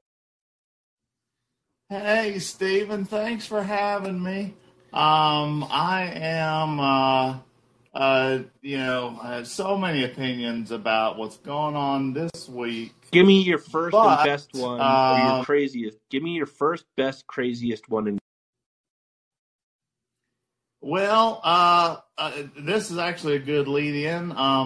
My caretaker tonight actually happens to be an immigrant, and being the anarcho-capitalist libertarian that I am, is paying her completely under the table, especially since she has had to put up with all of my shit, both figuratively and literally, since the day I was conceived. So I'd like to introduce you to my mother, Donna. Hi. Hi, Donna. Everybody say hi, Donna. Say hi, Donna, in comments, please. Hi. Continue button. Okay, I'm the immigrant, but I can tell you now I'm the legal immigrant. I came in legally. It was a hell of a process. We're going to need proof. And no, I'm joking. Steps in front of the line. Donna, start with, now that you say you're legal immigrant, start with where you're from. From Northern Ireland. So before I became a U.S. citizen, I considered myself an Ulster Scot American or an Irish American. And then I had to go through all kinds of stuff just to get here legally. Like what kind of stuff? Tell us what kind of start from the beginning. How did you get here? Tell us everything about the kind of... Okay, I met my husband, my future husband, in South Georgia when my car broke down, fell in love, went back to Ireland, arranged a wedding. He had to fly over to get married there. Back up. How did you get from Ireland to South Georgia? Came over. Give me that. Very, very single. Very, very single, and decided to bring my parents on the vacation of a lifetime. How old were you? 25. And off man for life. So you're 25 years old. Where in Ireland were you living? In Belfast, Northern Ireland. So one of them is, so you're 25 years old. You're living in Belfast, and you decide we're going to America, right? Yes. So you bring your parents. Did you fly or boat? We flew into Toronto, actually, because we had friends that lived in London, Ontario. Oh, of course. You guys flew into a failed terrorist state. So, yes. So didn't realize it at the time, but that's how we got there. If you don't mind, what year was this? 1980. Okay, so it's a long, not long ago. So it's like, you're like over the head of the U2 fandom at this point, and everything's good. So you go from what made you decide in 1980 Belfast, which is granted not the most stable of times, so I can kind of understand it. Yes. So you say 1980, I'm 25 years old. Mom and Dad were fucking going to America. What made you decide that? Because my father had read everything he could find on Alaska, on the United States. He would sit and read the atlas and read out the names of all the different cities, Cincinnati and Albuquerque, and he was just fascinated by the country. And I said, well, why the hell don't we just go there? Did any of that have to do with the politics of the socioeconomic things happening in Belfast in 1980? Or was it just like, let's just fucking go? It's a better place. The weather here is shit. The food is shit. Let's just... No, it was a case of they had taken me on vacation all my life, and it was time for me to repay them. And I decided, where in the world would you like to go? And Dad said the United States. Okay, so then you go from, and as I heard you correct, you didn't go from like Belfast to New York because you didn't have proper documents, right? Is that what you were saying? Well, we had to get visas through the U.S. immigration and the consulate in Belfast. Okay. We had to get visitors' visas. And did you do that, or did you just say balls to that? We're flying to Canada and driving. Oh no, we did everything legally. We went and got the visas, got our passports stamped, and it was when we got to the border in Detroit, coming across into the U.S., we had to get off the bus and go through immigration and control. Okay, so back up. So you went from Belfast to Toronto. How did you end up in Detroit as opposed to just going from Toronto to like New York, like an hour-long flight to New York? Well, we had friends that picked us up and took us to London, Ontario. Okay. So you had friends like actually in Canada? Yes, in Canada. Okay. But we weren't that interested in Canada. We wanted to come to the U.S. Right. So I contacted a company called the American Auto Shipping Company. That to me sounds like an IRA front. I'm not going to lie. Yeah. No, you pay a deposit. They give you a car to deliver somewhere. And it's still in one piece. When you get there, you get your deposit back. It's the cheapest way to travel. I went from Detroit to Orlando on $27 in 1980. Jesus. Okay. So forget the IRA part. We don't have to talk about that part. That's a completely different argument. So you go from Belfast to Toronto into Detroit, and then so now you talked about how you go from Detroit. You work for the IRA front, the shipping company. You get a car. You end up in Georgia, and go from there. I just wanted to give people a backstory. So now go from there. Okay, went down to Orlando, spent a week there, got a Porsche to deliver back up to Chicago. So it's definitely IRA. Oh, absolutely, yeah. And then got to South Georgia, and the damn thing broke down. So I was stuck. That's why I bought a Range Rover and not a Porsche. Yeah, I would never drive a Porsche again. They're a useless piece of shit. But anyway, it worked well for me because the guy who fixed it ended up being married to me. You know, a good mechanic is really hard to find these days. Well, now we have YouTube, and you can't really marry YouTube. So now that we have the backstory, go back to your original your reason for being on the mic. What did you want to say? Now that this obviously became an immigration heavy episode. So now go ahead and go back to before I put you on the spot and made you awkward. And now you're probably going to get assassinated by the IRA. Go back to the original point of like what. Okay, what I had to go through to get here Yeah, legally. go ahead. When I flew back to Ireland, my future husband had to fly there to get married over there. And then I had to have chest x-rays. I had to have a full medical workup. Why? Why did you have to have Tests, chest x-rays in a medical? because they would not let me into the country as an alien resident, a resident alien, without a full medical background. So this wasn't like the Titanic days where it was just combing the beards for lice. This was a full medical checkup. You're great. You don't have anything that you're going to come in and you're not going to spread a virus, because thank God those days are over. Yeah. Oh, yeah, right. No, that was just to get to be a resident alien. That wasn't to be a citizen. That was just to have the right to enter the country, not to be a citizen. That came later. But yeah, I had to have keep going. I had to have full medical. My husband had to have an affidavit of support, a legal document saying that he would support me so that I would never be eligible for welfare. That's a change from today. And I had to have eye exams. I had to have a criminal background check. I mean, there's all kinds of documentation, and that was just to get the visa to enter the country as a resident alien. So you had that all done in Ireland. I got married there in order to take my marriage certificate to the U.S. Embassy to get them to issue the visa. So all of that was done in Ireland or Canada, or Yes. and then that's submitted in Northern Ireland. Or that was all done in the U.S. Embassy in Belfast, Northern Ireland. So you have a medical exam in the United States Embassy? I had to have a doctor's certificate saying that I was healthy. Yeah, I'm just trying to find. Like, I'm curious that they had like a nurse on staff at the embassy. So you had to take in the results of your exams to the embassy. The embassy signs off on it, and then only then you can then immigrate or get on a plane.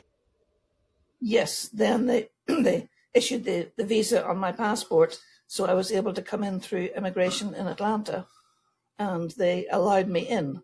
But I had to carry my chest x-rays with me. You had to bring x-rays like with you on the plane or to the airport? Yes, physically with me in a large green envelope. And so was it customs that looks at those and says you're fine? Like, what does the custom agent hold them up to the light and go, okay, no parasite? He actually didn't look at them. He just waved us on through. Oh, so that was worth it. I didn't see any point in carrying this great big envelope that wouldn't fit in your suitcase. So, kind of what we're getting at, and I alluded to this earlier, is that it's not so much hopping a wall is the issue. It's the visa process that's kind of an issue. So you sound like you're kind of annoyed that you had to do all of that 30, 40 years ago, and now we have people just walking across and being like, here's my cell phone. Is that correct? Yes, exactly. And I mean, explain that resentment. You're not American, so this isn't like MAGA Nazism. This is just like as an immigrant who did what you were supposed to do 30, 40 years ago. Explain that resentment. Well, if I had to go through tell me why. I had to go through that in 1980, and then after 9/11, I decided I wanted to become a U.S. citizen, a full U.S. citizen. Well, that cost... That must have been fun post 9/11. $600, a bunch of different paperwork to fill out. I had to be fingerprinted. I had to go to the federal courthouse in Atlanta to be sworn in. Proud day, I can say, when I became a U.S. citizen. But there were a lot of hoops to jump through. And today, all I would have to do is just walk across the Rio Grande. I think we made that joke with Djokovic, the tennis player, who said, he legally could not fly into the country. And I even think Ron DeSantis said, hey, fly into Mexico, we'll boat you. Like, we'll send you an aircraft carrier. Yeah. And I know several of us make that joke. But this was just the absurdity especially of the COVID travel order, which Biden then extended. And that's kind of when you knew, like, he's doing this shit for politics. It has nothing to do with the COVID virus.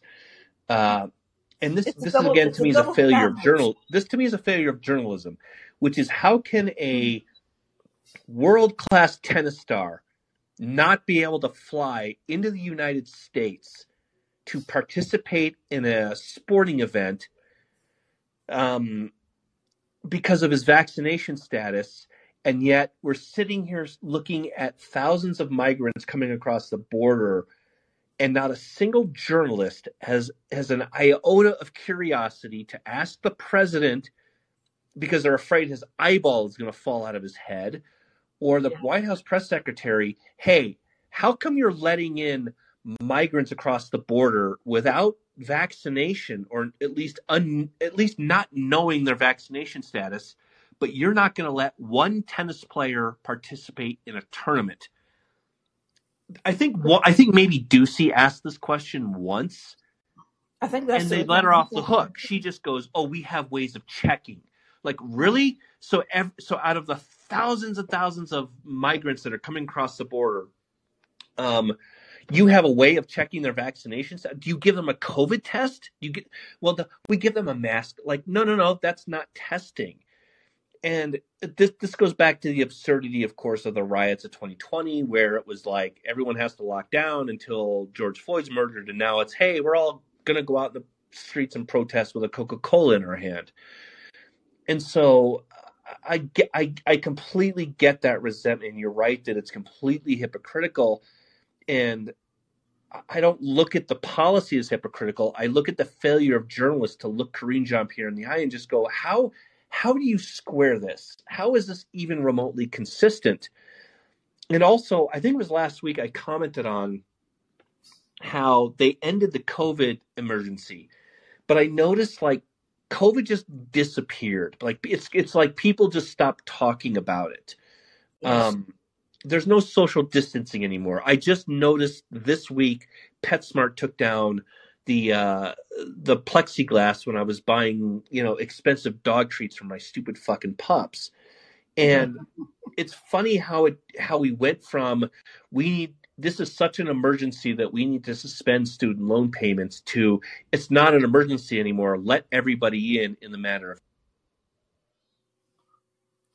Well, it's the double standard, The whole point of the United States is that we are created equal, and that the law should apply to everybody. As someone from Ireland, there's a thing that our media, and especially Biden, likes to. Biden, who is a native son of Ireland, never forget. Yes. They like to say that America's not a place, and Jon Stewart even did this today. America's not a place that doesn't belong to anyone. It's an idea. Yeah, I think I know the answer here, but I want the room to hear it. Is you clearly believe America is a place. It's a destination. It's a place on a map. It's a goal to achieve. So I get that America is an idea that can be spread through democracies, through the world, but it sounds to me like you think that America is in a place. And why is that? Like, when you tell me, look, you've taken me on vacation, we're going to fucking go to America. I know that we have to, like, pay an IRA agent under the hand, and we have to transfer a car full of SAS missiles or whatever. But it sounds to me like you say America is an actual place. Am I right on that? It is, as Reagan said, the last shining city on a hill. It's a place where freedom is celebrated. In 1980, when I was driving through Georgia, there was a billboard that said, "We, the farmers of Georgia, apologize to the farmers of the United States for putting Jimmy Carter in the White House." I almost crashed the car. I thought, how could you possibly say that in public? And then I thought, well, in this country you can. But that's not true in every country. As an immigrant, and you're a citizen now. Like you said, you went through citizenry, and I'm a proud U.S. citizen. And you said you're a proud U.S. citizen. how did you vote in the last two elections, and how do you plan on voting in the next one? No, I voted for Trump both times, and if he runs again, I will vote for him again, because I look at what he did, not what he said. Well, he is running again. CNN has told us as much. Do you see an alternative to it, or is he just? I would vote for Ron DeSantis, I think, if Trump doesn't get the nomination. But if Trump gets the nomination, I'll vote him in, because things prospered under him. I look at what the country was like, how patriotic we felt. I don't feel that today. Why not? He helped to secure the southern border. Biden's not doing that. The inflation is out of control. You need to take out a second mortgage to buy half a dozen eggs. So a fun story is, I notice inflation. I notice things like that. I don't have kids, but I do notice those things, and I joke to people that the first time I noticed inflation, just because I eat a lot of fucking eggs right now. I'm going through a protein phase. Obviously, I see a personal trainer, so I'm up to about 5 to 6 eggs a day. And is the first thing I noticed an increase in inflation was when like a carton of eggs was like $3.99, and then I noticed it go to like $5.75, and I even told someone that when I see eggs hit $8 an hour, that's when I storm the U.S. Capitol basically and try to steal. Buying chickens. That's actually, yeah. I have a friend who has 3 of them, and they keep them outside, and it's great. And that's not the worst idea. I could probably keep them on my balcony. I don't have to tell them. But you'd be surprised about how kind of in line inflation is. And I do think that, the border crisis is a bigger deal than what our media and what Joe Biden thinks it is. I'll give you one last word. So you go from Georgia. Fill me in. You steal a car. You're working for the IRA. You're shipping missiles, and then so you go from Georgia. So then, and Robert's been a long time caller here for a while. He's given us great stories, and now I know where they all come from. So I think we lost at how you ended up in Georgia, but then how did you go from Georgia to where? Well, we're still in Georgia, but we're in North Georgia. We came up here on vacation, and I told my husband, I said, this is like coming home. There's rolling hills. There are trees that change colors in the fall and the winter. And I said, let's get out of South Georgia, because it was just too hot and too sticky. And I consider myself living in paradise. I look out my window and it's like a picture postcard. It's a beautiful part of the country. And if I didn't have relatives overseas, I would never go overseas. I would just enjoy the United States, because there's something here for everybody. Such a beautiful country. The last question I have, then we're going to move on. I need you to say the word. Speaking of states, I need you to say the state Ohio. Ohio. Okay, you did that pretty well. The reason I ask is I was familiar with a British person for years and years, and they could not say the word Ohio. And I know you're not British, and I know you take offense to that, thinking that you were. No, I just needed to hear you say it. I was born in Northern Ireland, which is part of Britain, so not anymore. But I have never been able to say. Thanks to your friends who took you to Toronto and had you move a car. I've never been able to say my surname, which is Brown. I've never been able to say it without getting one of my kids to spell it. How do you spell it? Brown, like the color. But when I say it's Brown over the phone, everybody thinks it's Brian. It did sound like Brian, like you're Tell browning a turkey. What my name is. There you go. Thank you. It was a pleasure to speak with you. Thank you for sharing your experience. It was a joy to speak to you as well. Thank you. Thanks, Stephen. Robert, you won us over on this one. Thanks, amigo. Have a good one. Cheers, Robert. Thank you. Here's the whiskey. Yeah, there we go. I'm having the Blue Dog tonight, and it's a watered down version because I can't. I like I said, I've cut back on it. I'm doing training, and so I have to water it down in with ice. I'm not proud of myself. Well, sometimes you got to do what you got to do. That's right. Thank you, guys. Okay. I wanted the hang Which one? left.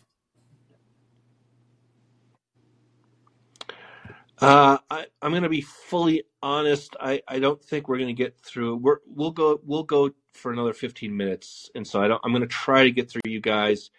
If I can't, then I apologize. I just kind of enjoyed. I've had two special language teachers, and I've had a great woman from Ireland tonight. So this has been a good one. But Dr. Rollergator, a regular here, thank you for holding. I know you were like second in line, and thanks for just holding on. No problem. I was multitasking. I mean, so was I, to be honest. I'm trying to figure out the Switch controller. Yes. Did you get a Pro controller? No. Do I need a Pro controller? Pro controller is basically like an Xbox style controller. Okay, so I think I need to get a Pro controller. It's much more comfortable. Because I'm looking at this, and no, so here's the thing. I fully 100% listen to people, I'm honestly, but there's times when, I do multitask. I can like focus on other things. And as I started this episode off, I got the Nintendo Switch. I'm excited to probably tomorrow play Zelda.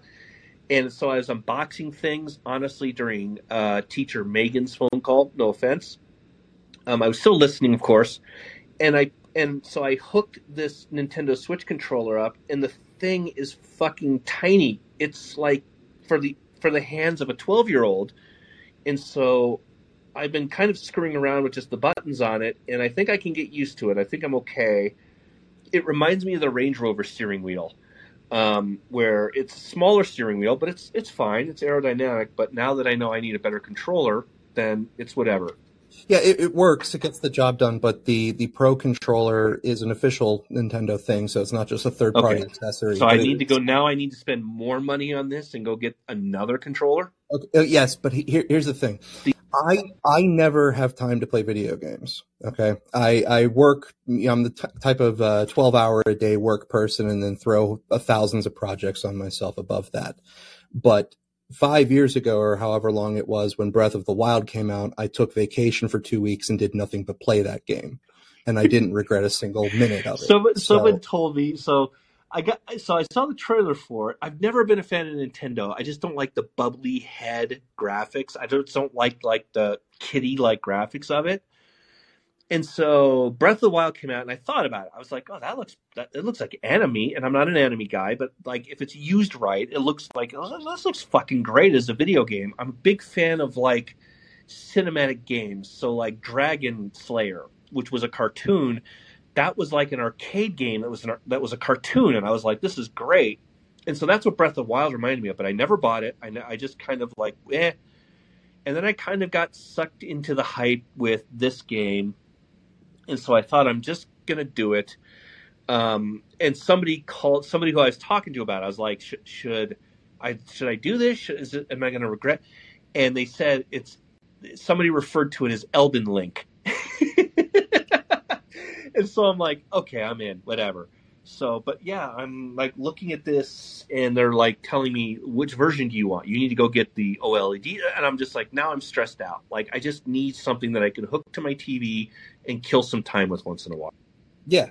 And after I talk to you, I'm actually going to go start playing on it. I played it for an hour last night, so I'm just going to shut off the world. I want to talk about something that you didn't talk on calling tonight or on your today. That's the Jason Neely. Jordan Neely, you're racist now. Your life is over. Yeah, well, listen, he's a beloved Michael Jackson performer, and he was the last one we had, and so we've lost the last Michael Jackson performer. Well, no, we still have Corey Feldman. Oh, okay. That's true. That's true. So there's been the popular outcry right now is that, whatever he did, however uncomfortable he did, he didn't deserve to wind up dead. And that is a very effective, way of phrasing an encounter like that. That if you actually take a look at a couple instances in the last few years, you kind of can see that it's a recurring rhetorical tactic that works in almost any particular scenario. So when Derek Chauvin's verdict came in, there was a woman named Ma'Khia Bryant who was shot by a police officer in the middle of stabbing other people. There were two incidences that line up with where you're going. One was Ma'Khia Bryant, which was she's going to stab a girl and the officer shoots her. The other was Jacob Blake, obviously. But yeah, so the Ma'Khia Bryant one, there's an activist, Bree Newsom, who was most famous for being the person who climbed up the Statue of Liberty. Yeah, she climbed the statue. She climbed up the Statue of Liberty to unfurl a banner. That's how she gained notoriety. The Confederate flag in the capital of South Carolina. That one too. Yeah. Okay. I guess I wasn't aware of the other thing you're referring to, but she at the moment said that children have been fighting with knives for ages, and it doesn't end up in cops shooting them. Yeah, there was a few of those. Yeah, this is a good recollection. She's the one who did that. The attitude was, this is just how they settle things. Yes, and so the point I'm actually targeting and honing in on. That's what propagates the entire thinking of why we cannot talk about gun violence in cities like Chicago, Baltimore, Los Angeles, Oakland, wherever. It's stay out of it. This is just how they. Well, I'm honing in on something in particular, and that is that if you recall the story where the woman Amy Cooper called the police on someone, another guy named Christian Cooper, and they weren't related, yes, but they just happened to have the same last name, where, he was kind of insinuating he was going to do something to her dog. So she called the cops and said that, and emphasized that he was a black man. And then he was, referred to in the media as just a bird watcher, et cetera. The reason that she was in trouble, according to society, was because calling the cops is the way that white people kill black people, because basically the expectation is that if the cops arrive on the scene, and an incident will occur that will wind up in the black man's death.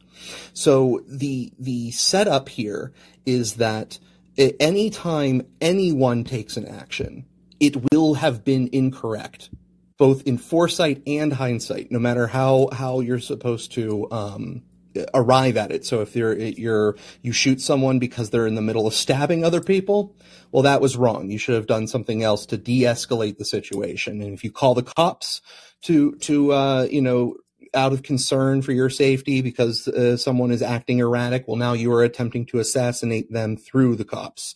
If you try to restrain them to protect other people, now you are, if anything goes wrong, you are now responsible ultimately for what occurred. So the rhetoric works, but it just, there is absolutely no specific thing that you can do to avoid the complaints, is where I'm targeting.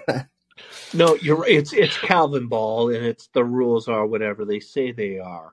And that was kind of the point I was making with this incident with the homeless black man shitting on the LGBTQ flag, which was, if a vagrant who is mentally ill is screaming at passengers on a subway that he'll take a bullet unless you give him food, apparently there's more coming out about his behavior per witness statements, none that where he got physically aggressive.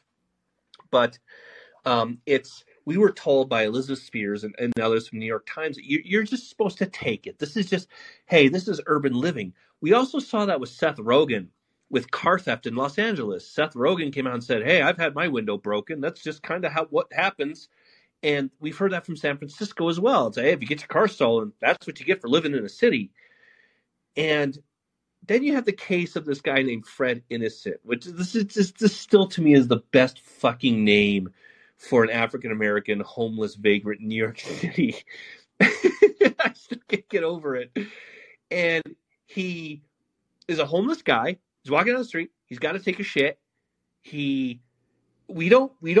no proof that he targeted this LGBTQ flag because it's a gay flag. He just really had to go, pulls it down, defecates on the flag, wipes with the other one, and now he's being charged with a hate crime when just the fucking week prior we were told this is the price of living in this city.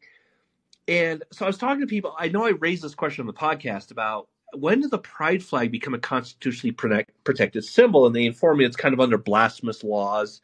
But I'm like, but doesn't that involve intent? Like, for all we know, this dude just had to go. So we're supposed to put up with everything unless it's a symbol that they believe should be protected. And again, this comes down to what I was saying about why we can't talk about the politics in these cities. We're not allowed to talk about politics in Minneapolis that led to George Floyd's murder. It has to be the country is racist. And it's like you said with Ma'Khia Bryant and stuff like it is simply, you're right about that, calling the cops is an act of aggression. Well, this is what you get with community policing in New York. And the people the most outraged with it, people like Mark Spay or whatever, that's her city. Like she literally represents the fucking Bronx, and she's out here going, how is this happening? She might as well be wearing a hot dog outfit. And so that's why this case of the guy defecating the LGBTQ flag is so interesting to me. Yeah, you could argue he should be charged under, destruction of private property, but we're already being told that's not a good enough reason to charge an African American with a crime. It's literally like the insinuation of what they put behind it. And it's funny, it's tragic. I hope this guy from the subway has a good trial lawyer. I hope he doesn't have a celebrity lawyer. I think there's a chance he probably walks on this or he pleads it down. But yeah, you're right. There are no rules except the rules they make. And that's why guys like me have a career. These aren't my rules. I'm simply playing by the rules that they create. And so when you hold them to their own standards, they can't play by their rules. And ultimately, it's like I said, it comes down to we can get away with whatever we want and you can't. That's really, when people ask me about like, how do they do this? Why do they do this? That's really it. It really is that simple, is we should be allowed to do these things. Because I see you differently, different political opinion, different political beliefs, you're my enemy, misgendering me as violent, so I should be allowed to shoot you. It's literally just, I can get away with this. Yeah, and I, ultimately a manslaughter charge would be the only thing that would be reasonable because obviously this it felt like the least. The manslaughter too is the least. I talked to a few lawyers about this, and they all said the same thing, that this is pretty much the least thing to throw a bone at the activists and Al Sharpton and people to say, please shut the fuck up. Now we're going to do something. Yeah, and but unfortunately, if this winds up being a sort of Kenosha event, type of trial, it doesn't matter what happens in the courtroom, what is demonstrated. Everyone is going to go out of it the same way they came into it. If he happened to be found acquitted because of the evidence presented in the trial, that assuming that that more evidence would come out that this person was actually threatening to kill people verbally, making such claims, and he would be acquitted. It's not going to change anyone's mind. So these public trials that we're engaging in wind up being the trial ultimately. And while the person might not wind up incarcerated, it's going to be very difficult unless they become some sort of celebrity due to this event, for them to actually still continue on. Well, yeah, and it doesn't matter even if he's not convicted, He's going to have civil suits filed from by Ben Crump or Al Sharpton or the family's attorneys and what have you. And I mean, people joked, but I kind of said that like right after this incident, whether or not you thought you were doing good, man, empty your bank account, go to Canada, and then fly from Canada to Sweden. Like, and then have your lawyer deal with it while you're in a non-extradition state. Like, I mean, literally, I mean, I don't know. It's a hard situation, and he clearly did not intend to murder him or kill him, but he did die. So there is something here about that. But I'm kind of of the mind where it's just like, obviously he did not intend to kill the person. Clearly this person has a history of aggressive, violent behavior. But yeah, I mean, that's the point of it. And this is what I mean about, you don't have to defund police. You just have to, if you were a DA in a city like New York or wherever, you just have to make it where cops say, this isn't worth me showing up to the call, period.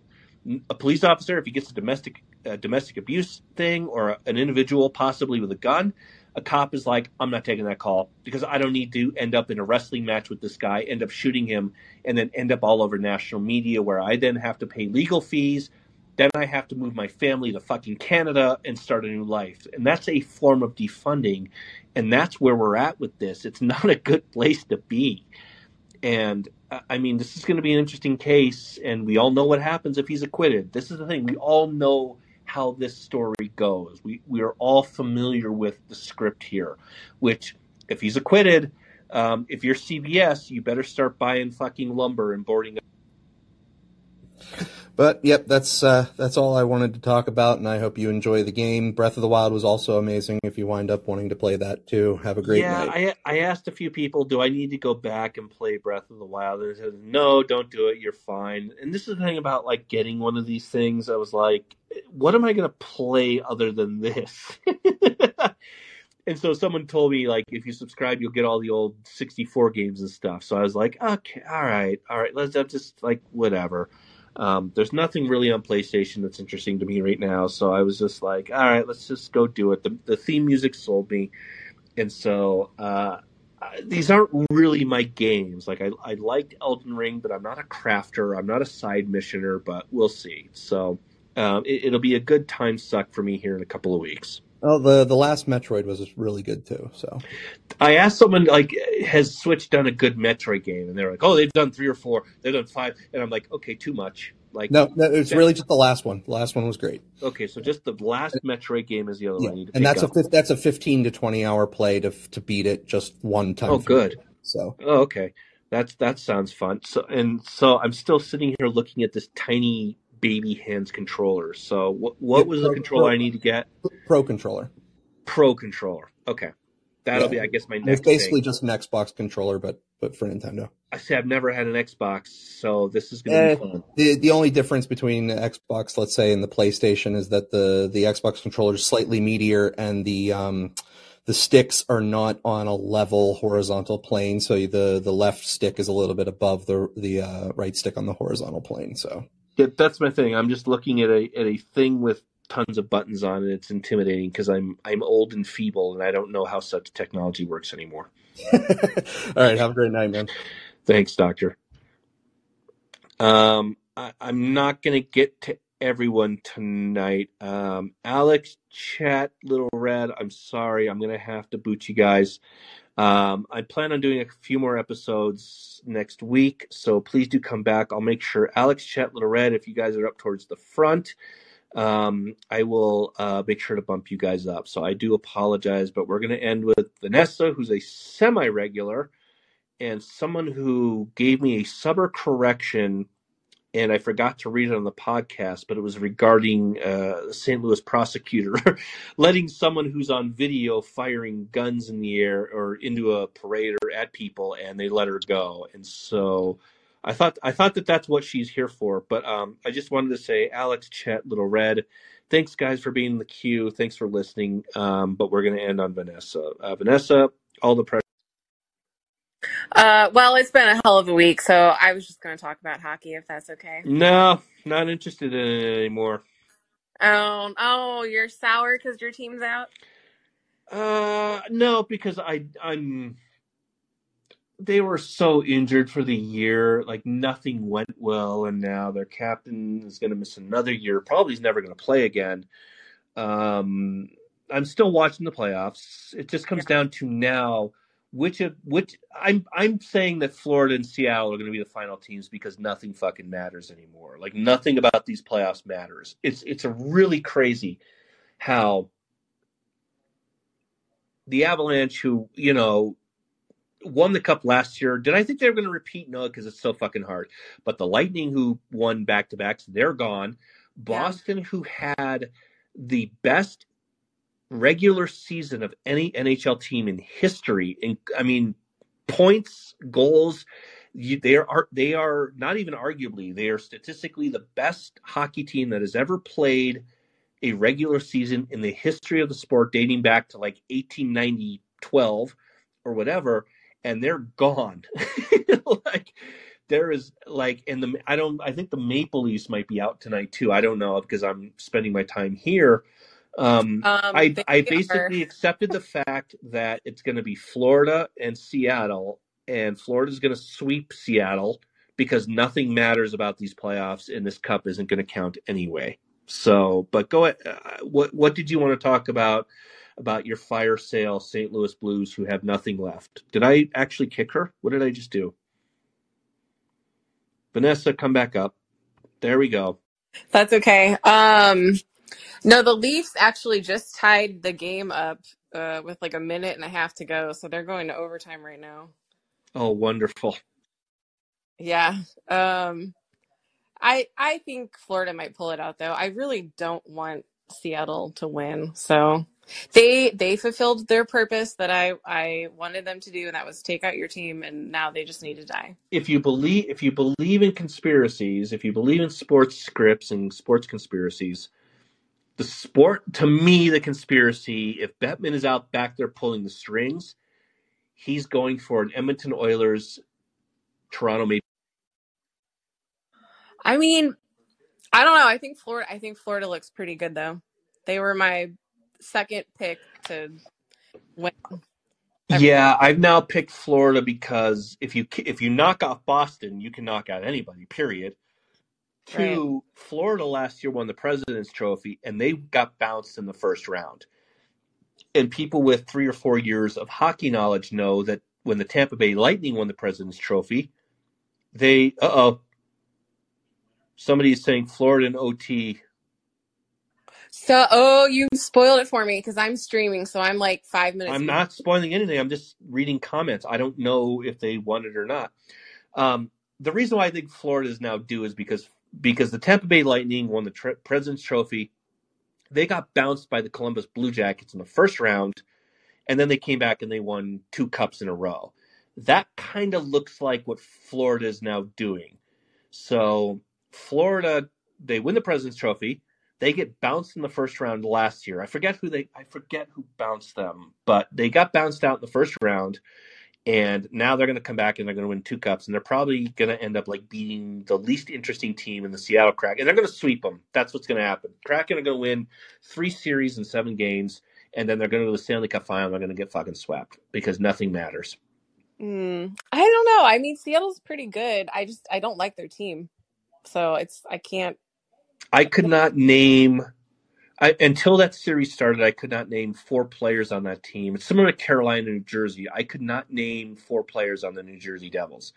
My pick at the beginning of the year. So if I had a team left that I'm rooting for, I picked Colorado and the Carolina Hurricanes to go to the Stanley Cup final. And so if I was picking one team that I'm still hanging in there with, it's the Carolina Hurricanes. They look pretty good. It's bittersweet for me because I'm watching the remnants of our cup team on other teams that are in the finals now, and I'm watching Canada people that we gave away for fucking draft picks. They're in the playoffs on another team, and I'm just like, God damn it, this sucks. Yeah, you're I think it's your Blues you're gonna be the new Chicago Blackhawks for about the next 7 to 8 years. Don't say that, no. The thing about St. Louis is St. Louis had the most playoff appearances without winning a cup until they actually won one. And he won one with pieces thanks to the Colorado Avalanche, by the way. And now what's funny to me is I don't really watch basketball, but now you have the Denver Nuggets, who are the team with the most playoff appearances without a championship. And it looks like that I still call them my Nuggets, even though I don't watch basketball or I don't root for the Nuggets or whatever like that. But now I am. And so, yeah, I if you want to be conspiratorial, Gary Bettman is rooting for an Oilers Maple Leafs Stanley Cup final, because either way, the Leafs win and they end the longest drought in professional sports, if you want to call a Canadian team being part of our professional sports. In professional sports, I think it's 57 years without a championship, or the player that they want the most, Connor McDavid, hosting the Stanley Cup. They want Connor McDavid to be the new face of the NHL. And so that's, if you want to be conspiratorial, that's... Yeah, we'll see how it plays out. The suburb correction, I haven't even listened to your podcast episode today, but yeah, I was just going to say that those people weren't just firing into a crowd in St. Louis at the Cinco de Mayo. They actually shot someone, like hospitalized someone.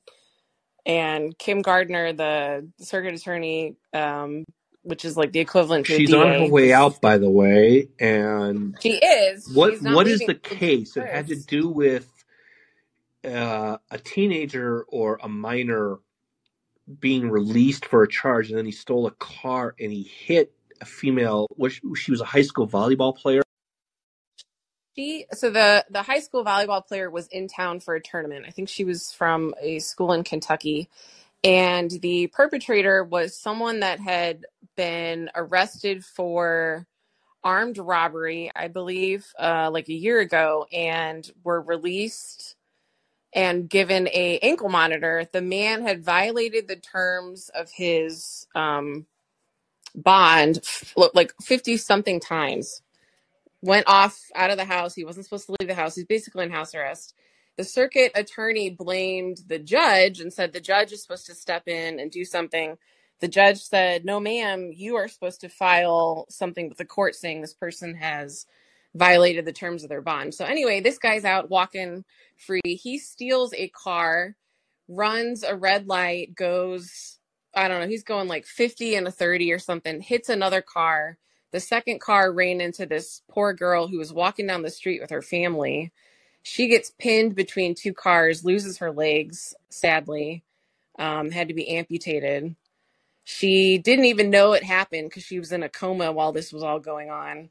And at that point, our Missouri Attorney General said, all right, I've had enough. I'm filing paperwork to have you removed from office.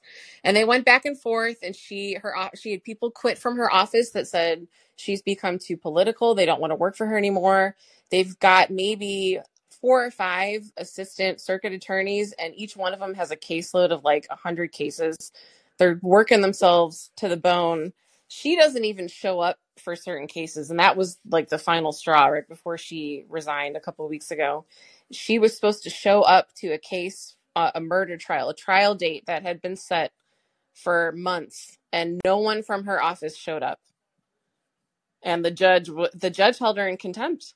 And at that point, she was like, all right, I'm going to resign. But she's not resigning until June 1st. So this whole business of her office dropping charges on this shooter, it's still her. This is still her. She is still in charge. This is her call. And she's basically being forced out. So she's gone.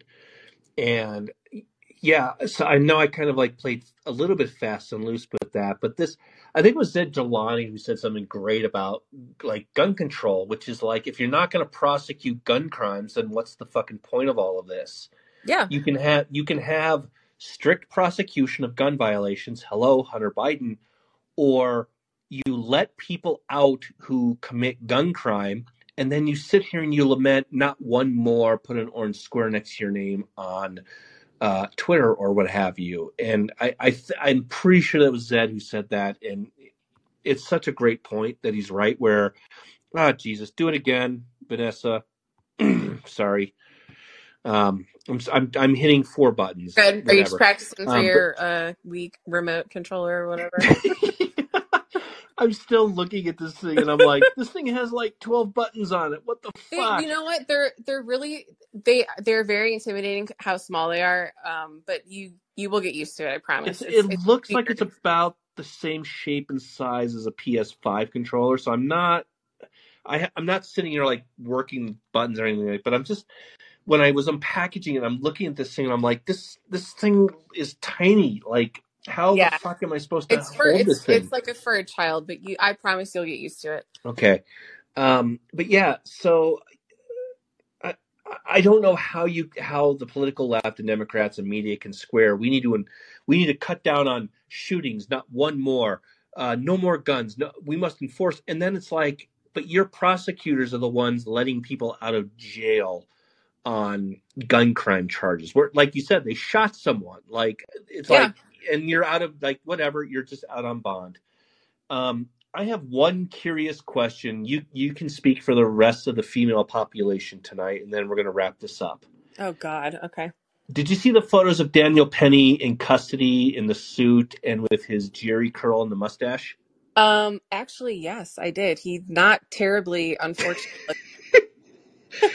So you kind of got where I'm going your question? Here on this. Is it on a scale of 1 to 10 wood?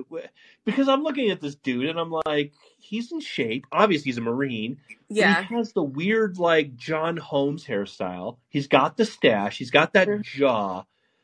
Is there a, and this is just something I thought of, like watching the photos of him in the suit and everything like that. I'm like, this dude looks like, where is he? And I don't know if you've been cavorting with your other Twitter sisters or whatever. Where is he on the 1 to 10 wood scale with women on Twitter?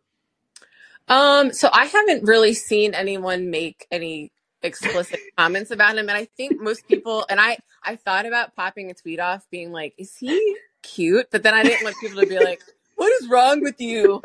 So I was like, well, that's why we're doing it here. I will save that one in my drafts folder. But he looks like a hockey player. I know. He looks like Matthew Tkachuk, if we're going to get real honest with it. Yeah. The only thing I would say is I swear I saw a story that said he was 24. He does not look 24. He is 24.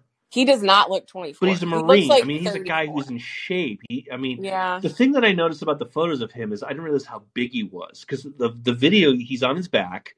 And he no, looks I'm like not a little trying guy to make light of the situation. I mean, I'm kind of am, but I'm just trying to find absurdity.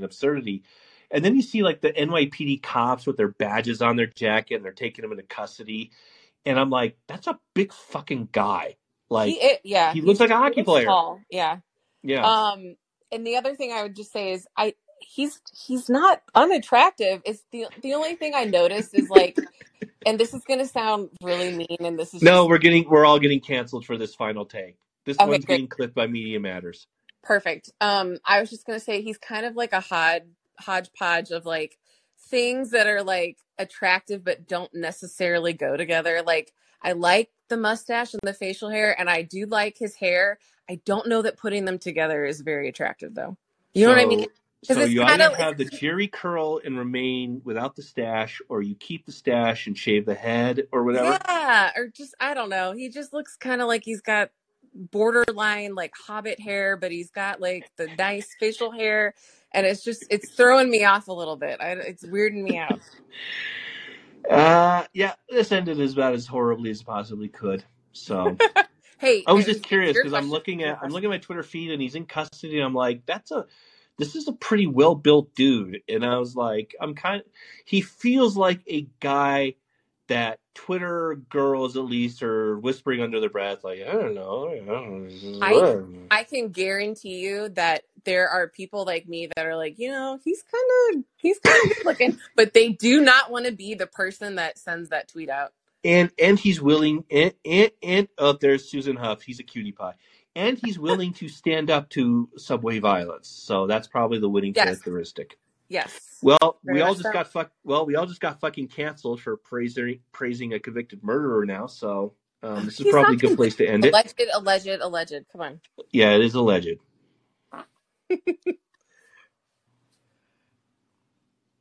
Nope, we're done. You can quit. We're Oh, done. okay. We're all All right, good losing talk our to you. career. We're all losing our careers over this one. All right. Have a good weekend. All right. Bye-bye. Yeah, we're toast. This has been episode 101. I want to say 101 now, but that's not proper. CNN's new silly season we can review. I wanted to thank my callers. I know we didn't get through a ton of them, but I wanted to say thank you to Katie, who's a teacher in Texas. I wanted to say thank you to Megan and her dumb dopey dog avatar. Again, that's kind of one of the reasons I like doing this. I like hearing from people who are experiencing things that aren't in a national narrative. We don't get to see in media because these people aren't represented in media. And then also I'd like to apologize for those of you guys that I had to boot. Alex, who I know is a regular, and a few other regulars were just, again, running short on time. It has nothing to do with the fact that I have an unboxed Switch. I'm going to have to charge this thing overnight. I have no idea how this works, and apparently I can't work a controller that is like the size of a rocks glass. So again, thank you to callers. Thank you for, again, Katie and my teachers who were very informative about what's happening. And again, I do think the border situation is a bigger deal, at least, than what's being made of. And I think that that's the narrative right now, and it's something that we're going to have to stay tuned for. I'm Stephen Miller. I'll be back on Substack on Tuesday. I'm going to try to maybe be on call-in Monday. We'll see. I'm scheduled to be on Kennedy Tuesday, but who knows given these days. So again, thank you all. Thanks to my callers. We're all fucking canceled for this final take on how cute the alleged the murder of the beloved Michael Jackson subway rider is. But that's what we're here for. Thanks, everyone. Enjoy the rest of your weekends. Thanks for listening. I appreciate it. Take care. Cheers.